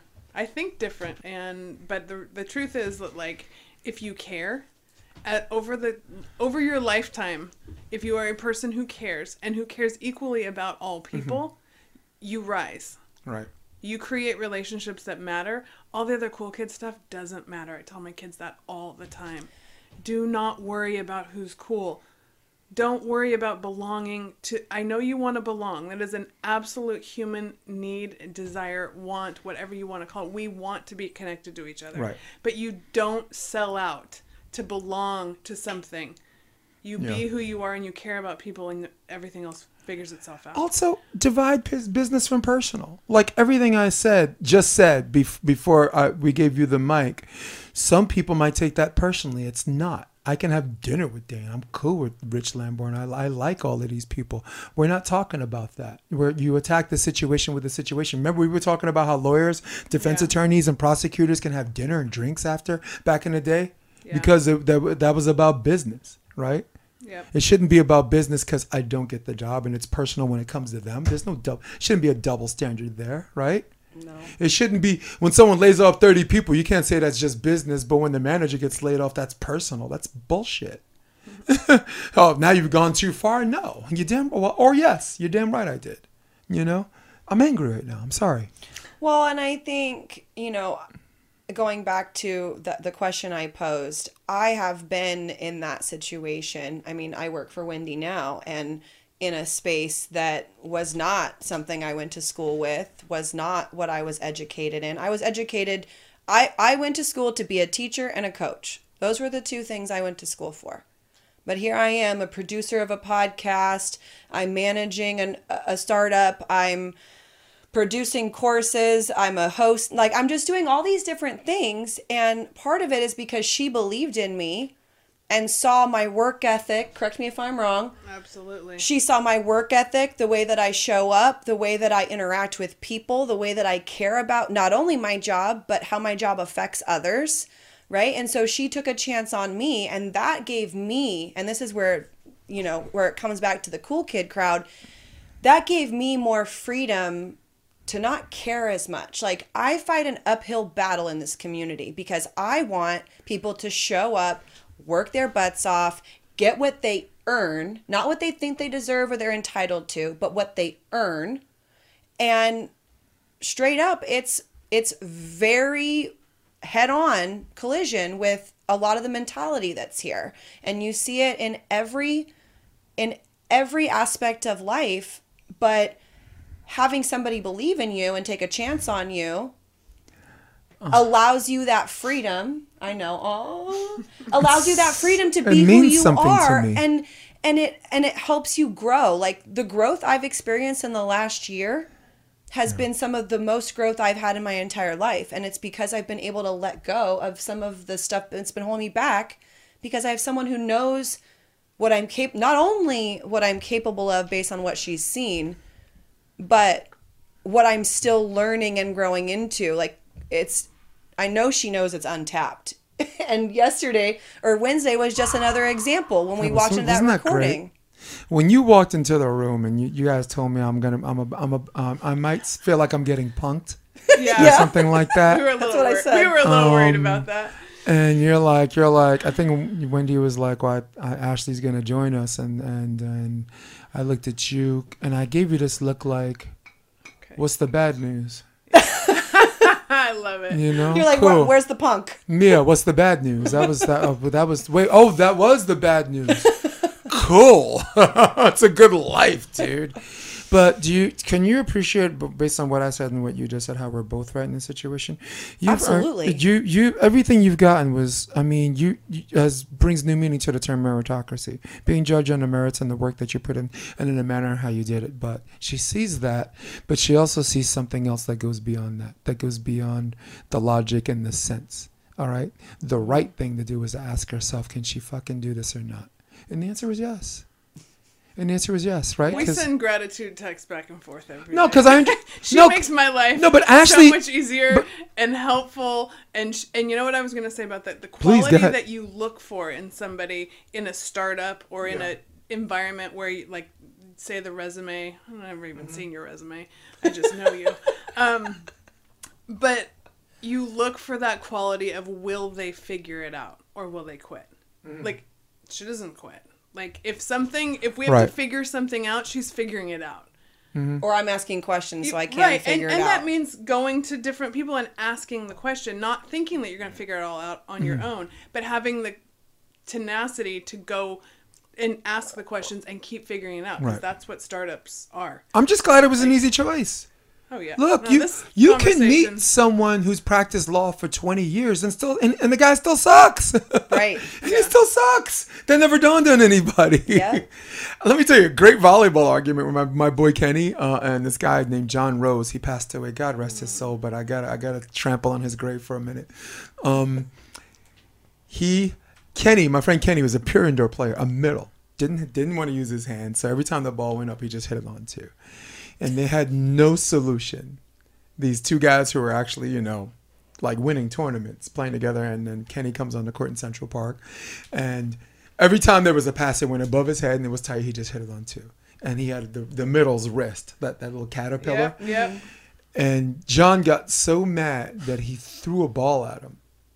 Just threw a ball at him and screamed, "Called your hands!" And it was just so illogical because the guy never raises his hands to set. He never uses them. Right? So, and then Kenny gave him a warning, like, "You're lucky I like you. You're lucky you're my friend." And then he throws a ball at him again. And then three guys have to wrestle down Kenny, and now it's this conversation. There's some energy on but those the courts. but the crux of this conversation was this.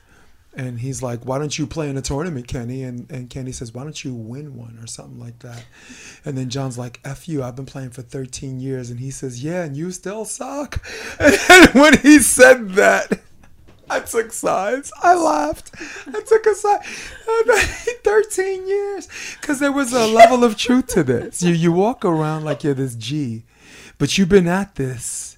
You've been at this for quite some time. And he didn't suck. But I'm just saying, like, the worst thing, think about the worst thing you could say to someone in an argument. To me, arguments are a free game. Yeah. If you're mad at someone, you should be able to say something that's going to hurt their feelings the most. If someone has one leg or a peg leg, boy, you go after that, Yeah. If someone's short, I'll be like, fee, fi, fo, fum. Well, one of my guilty pleasure TV shows is Bachelor, and they just had the women's tell all, and one of the girls that got kicked off on the night one was like saying something, and then this other girl that was on a little longer was, spouting back, and the girl who got kicked off night one goes, "Yeah, he kicked me off night one, but he got to know your personality and then sent you home." And I was like, that is freaking phenomenal. Yes. Dude, there's a reason why they say you suck. I've earned it. I've earned the right. Yeah, but to quote 50 Cent, he has a song called Wankster. Say you a gangster, but you ain't never popped nothing. Say you a wankster, you ain't never bought nothing. Go to the dealership, but you never bought nothing. Been at this a long time, but you ain't got nothing. Damn, homie. In high school, you was the man, homie. The fuck happened to you?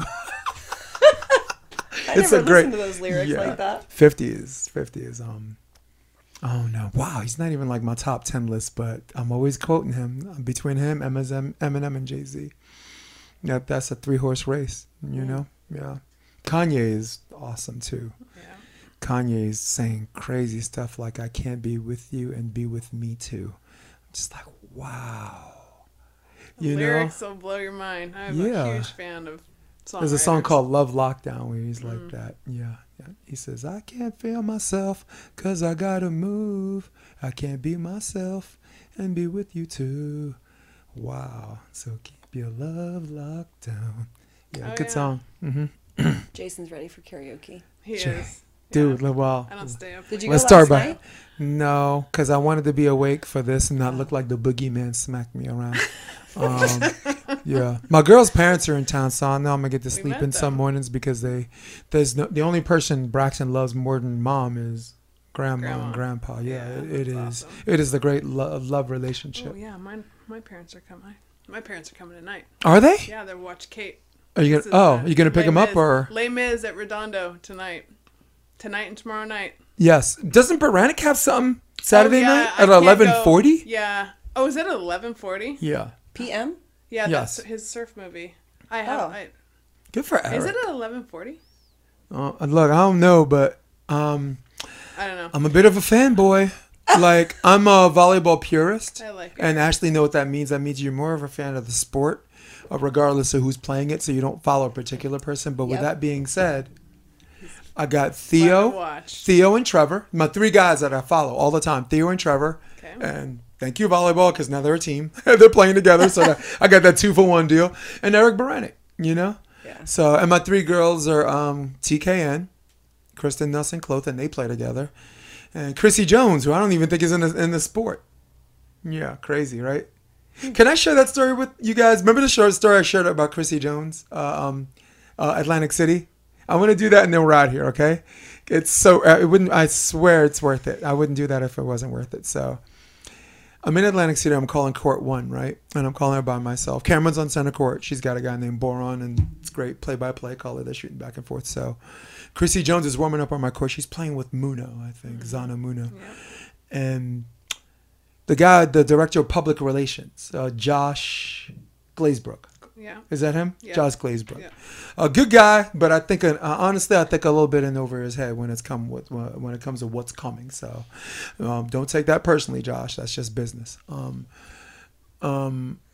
He comes up to me and he's like, "This is 45 seconds before the match starts," and he says, "From now on, Chrissy's going to be known by her new last name, by her husband's last name."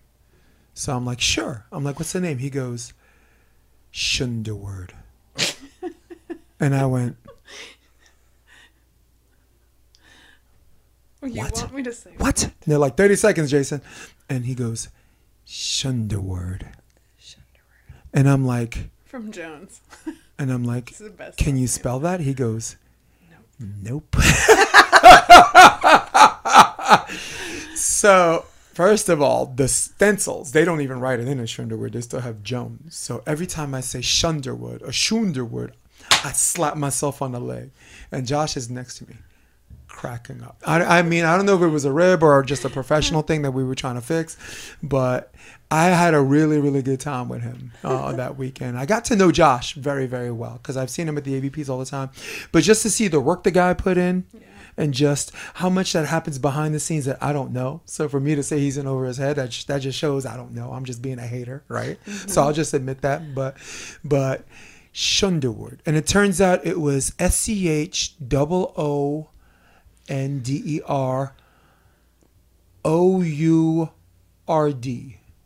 You can't even like put that in you guys lost it in the spelling.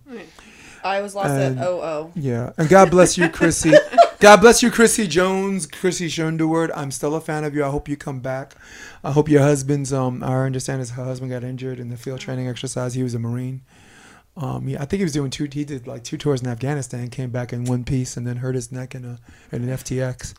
But hope you're okay. I'm a fan. I hope you come back on the podcast. It was because when she came on, I had a little fanboy in me. I had such a fanboy in me. I was telling jokes that we had to edit out.